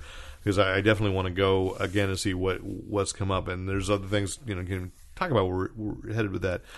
Oculus Rift is just a small part of where the technology is changing things, but it's going. And I went back to my school and said, okay, we need to have an honest conversation. If a generation hits this year, 2015, and you have that kind of immersion, what is that going to do to education? We were already talking about how education is one of the least interesting inputs, to most kids right now, because everything is coming at them, and you think about it when you put in that thing, you go, yeah, like the lecture format just isn't going to work for kids now. What's going to happen in 3 years? And so it's up to anybody who can help influence education. What's going to happen in 3 years when you have kids? And maybe mostly the haves at this point, because I don't know what the price is going to be. That's not a thing sociopolitically. Yeah. When there are people that will have enough money that can actually take a vacation in their living room anytime they want, maybe not in 3 years, but in 5. You and I have had that conversation, and this podcast just got real, about like technology changing so fast that you can't even ask that question. What's the classroom going to look like in 5 years? What's our reality going to look like in 5 years when you can fake it convincingly? And right now we can do it by choice, but there may be a time when it's maybe how I'm in a job where I do phone calls, conference calls all across the country. What if you create like a Second Life sort of interface? Well, it gets into if you take it back to entertainment, there are already instances where we've had actors who have been digitized and used either post their death, like Audrey Hepburn and Fred Astaire, and now Kevin Spacey is a character in a video game. The latest Call of Duty. Yeah, that type of skinning is necessary for actors to appear in these three-dimensional And I would say worlds. this: I don't know if you've been watching it, and I've been recommending it. I just finished up up to the mid-season finale of American Horror Story Freak Show, and there are many flashbacks with Jessica Lange. And we're at the point where it's not makeup; they're just digitally making her look like she looked when she was 25, 30. Right. And that's a TV show. The budget's good enough, at least for that one, for that one actress to make her look that way. Well, the flip side you're going to see is it's not just VR. There's also the rise of 3D printing, which is getting so. And the point is, we're at the point where I can print a Jessica Lange. You and I may be past this point, but if you say I don't want to look any older than I look right now, you can scan your face. And a guy showed me this at Comic-Con. The scanner looks like almost like a travel iron. And I would just hold it and run around your face. And if I look at the plan and go, oh, I didn't like it. Now, I may not have enough knowledge to be the guy at home doing that, but there are people that do. And I look at it and go, oh, that wasn't a perfect scan. Let's try it again. It's easy enough to just do it and hold it and do it and get it. Then people, the cosmetics industry, you go to a plastic surgeon and you say, here's the way I used to look. They take a polymer that is also mixed with maybe some skin cells of your own, so there's no rejection, and you can print out your face and stay looking young until you die. Interesting. I did see something semi-related to this of a woman with burn scarring around her eye, and they were able to use color pigments and a tattoo artist to restore the actual flesh tones in what was originally red and white scarred tissue around her eye. Oh, interesting. So that kind of, it didn't look exactly perfect, but she just looked tired. Well, whereas before, and there's an artist in New York who's doing a DNA project with 3D printing, and I have to look it up. What she's picking up is like gum, discarded gum on the street, and I think it's called the Strange Faces Project. Oh, I have seen this one. Yeah. To finish up for the listeners, because I saw Rick's got the dawning awareness. I didn't dream this. Cigarettes, discarded things, and she's taking DNA from that, and it can be sequenced and then 3D printed. So I think they're plastic faces, but they're using flesh tones. Yeah. So she can recreate the face of whoever spit out the gum. Yeah. And she's put them on walls like we trophies. can find those people and call them to task for spitting that gum out. I like it as an art project. I don't think we want to be like, no, you've littered death. I think you just defined my next superhero project. That scares me. But, I mean, but that whole concept, I mean, you go to, at this point, it's only 3 Staples across the country, but my friend Chris Dong took me over to one in Sherman Oaks that they'll do mini statues of you. You can make your for $70. There's actually somebody who was doing that in Westfield Valley Fair over Christmas. Okay. Little statues about that big. Yeah. So, and I've seen it. That big is about 6 inches tall. Okay, and they had busts of their employees that did demo, and so it's an overnight thing because the not the flaw in 3D printing, because my God, it's one of those moments again where I we are in an age of miracles, and I complain and go, that miracle isn't fast enough. It takes too long. It's an overnight thing. They'll schedule. But you basically walk into this octagonal room there where there's cameras above and that sweep around you and and Gentle Giant was the one at Comic-Con that was demoing to be able to do that. And with a face. The guy showed me they were actually printing out little castles, like you could do that. And I think they were willing to do, but they didn't have enough equipment to do like everybody. But the fact that you can go to a Staples when it used to be like there are companies that say, well, we'll put your face on an action figure and it'd be awkward. And Gentle Giant was certainly the best at the scanning, but still was weird. And now we're not at the weird point. It's like, no, that's recognizably so-and-so, whatever. And that, sure, right now it's only 3 stores, but that's going to increase if that increases in popularity. The price of the printing's coming down. So we are this may be the last time as a podcast. We may just have to be beaming directly into your head from now on in 2015. That's my change for 2016. So I think we'll leave at that. It's been a long podcast, and I appreciate your patience through this. There may be things that Rick edited out, so it's not as long to you as it was to us.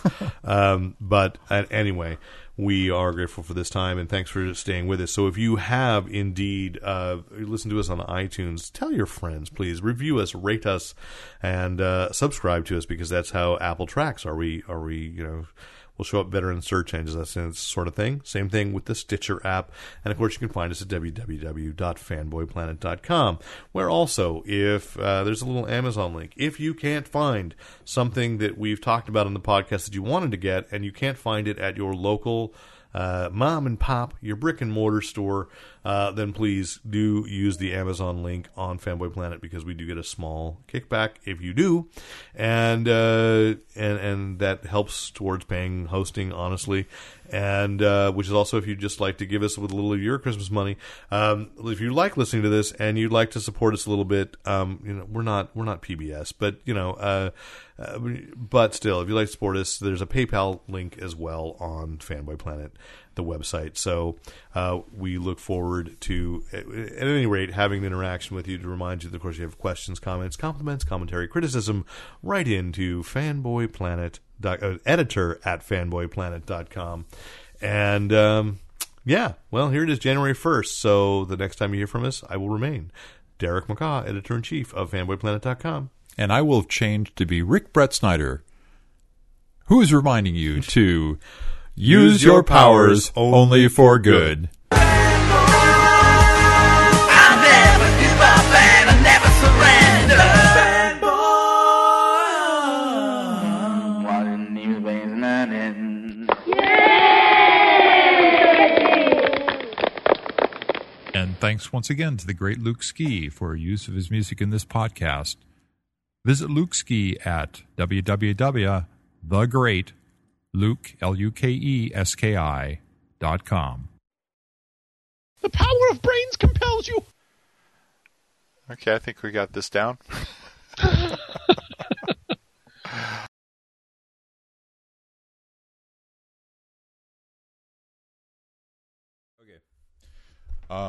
Do we want to say Happy New Year or anything in the beginning opening part?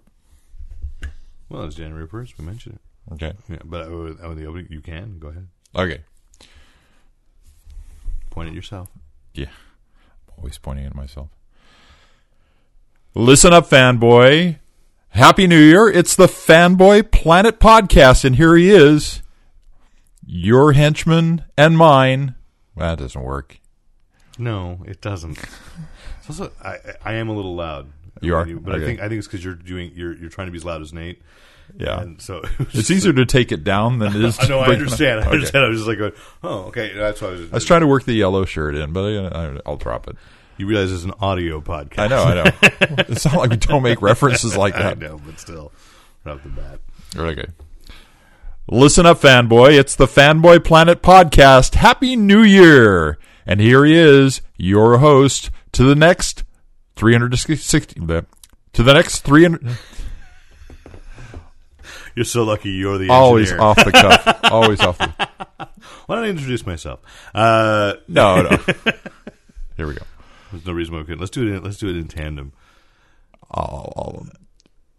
You introduce yourself. So we just go. We both do, listen up.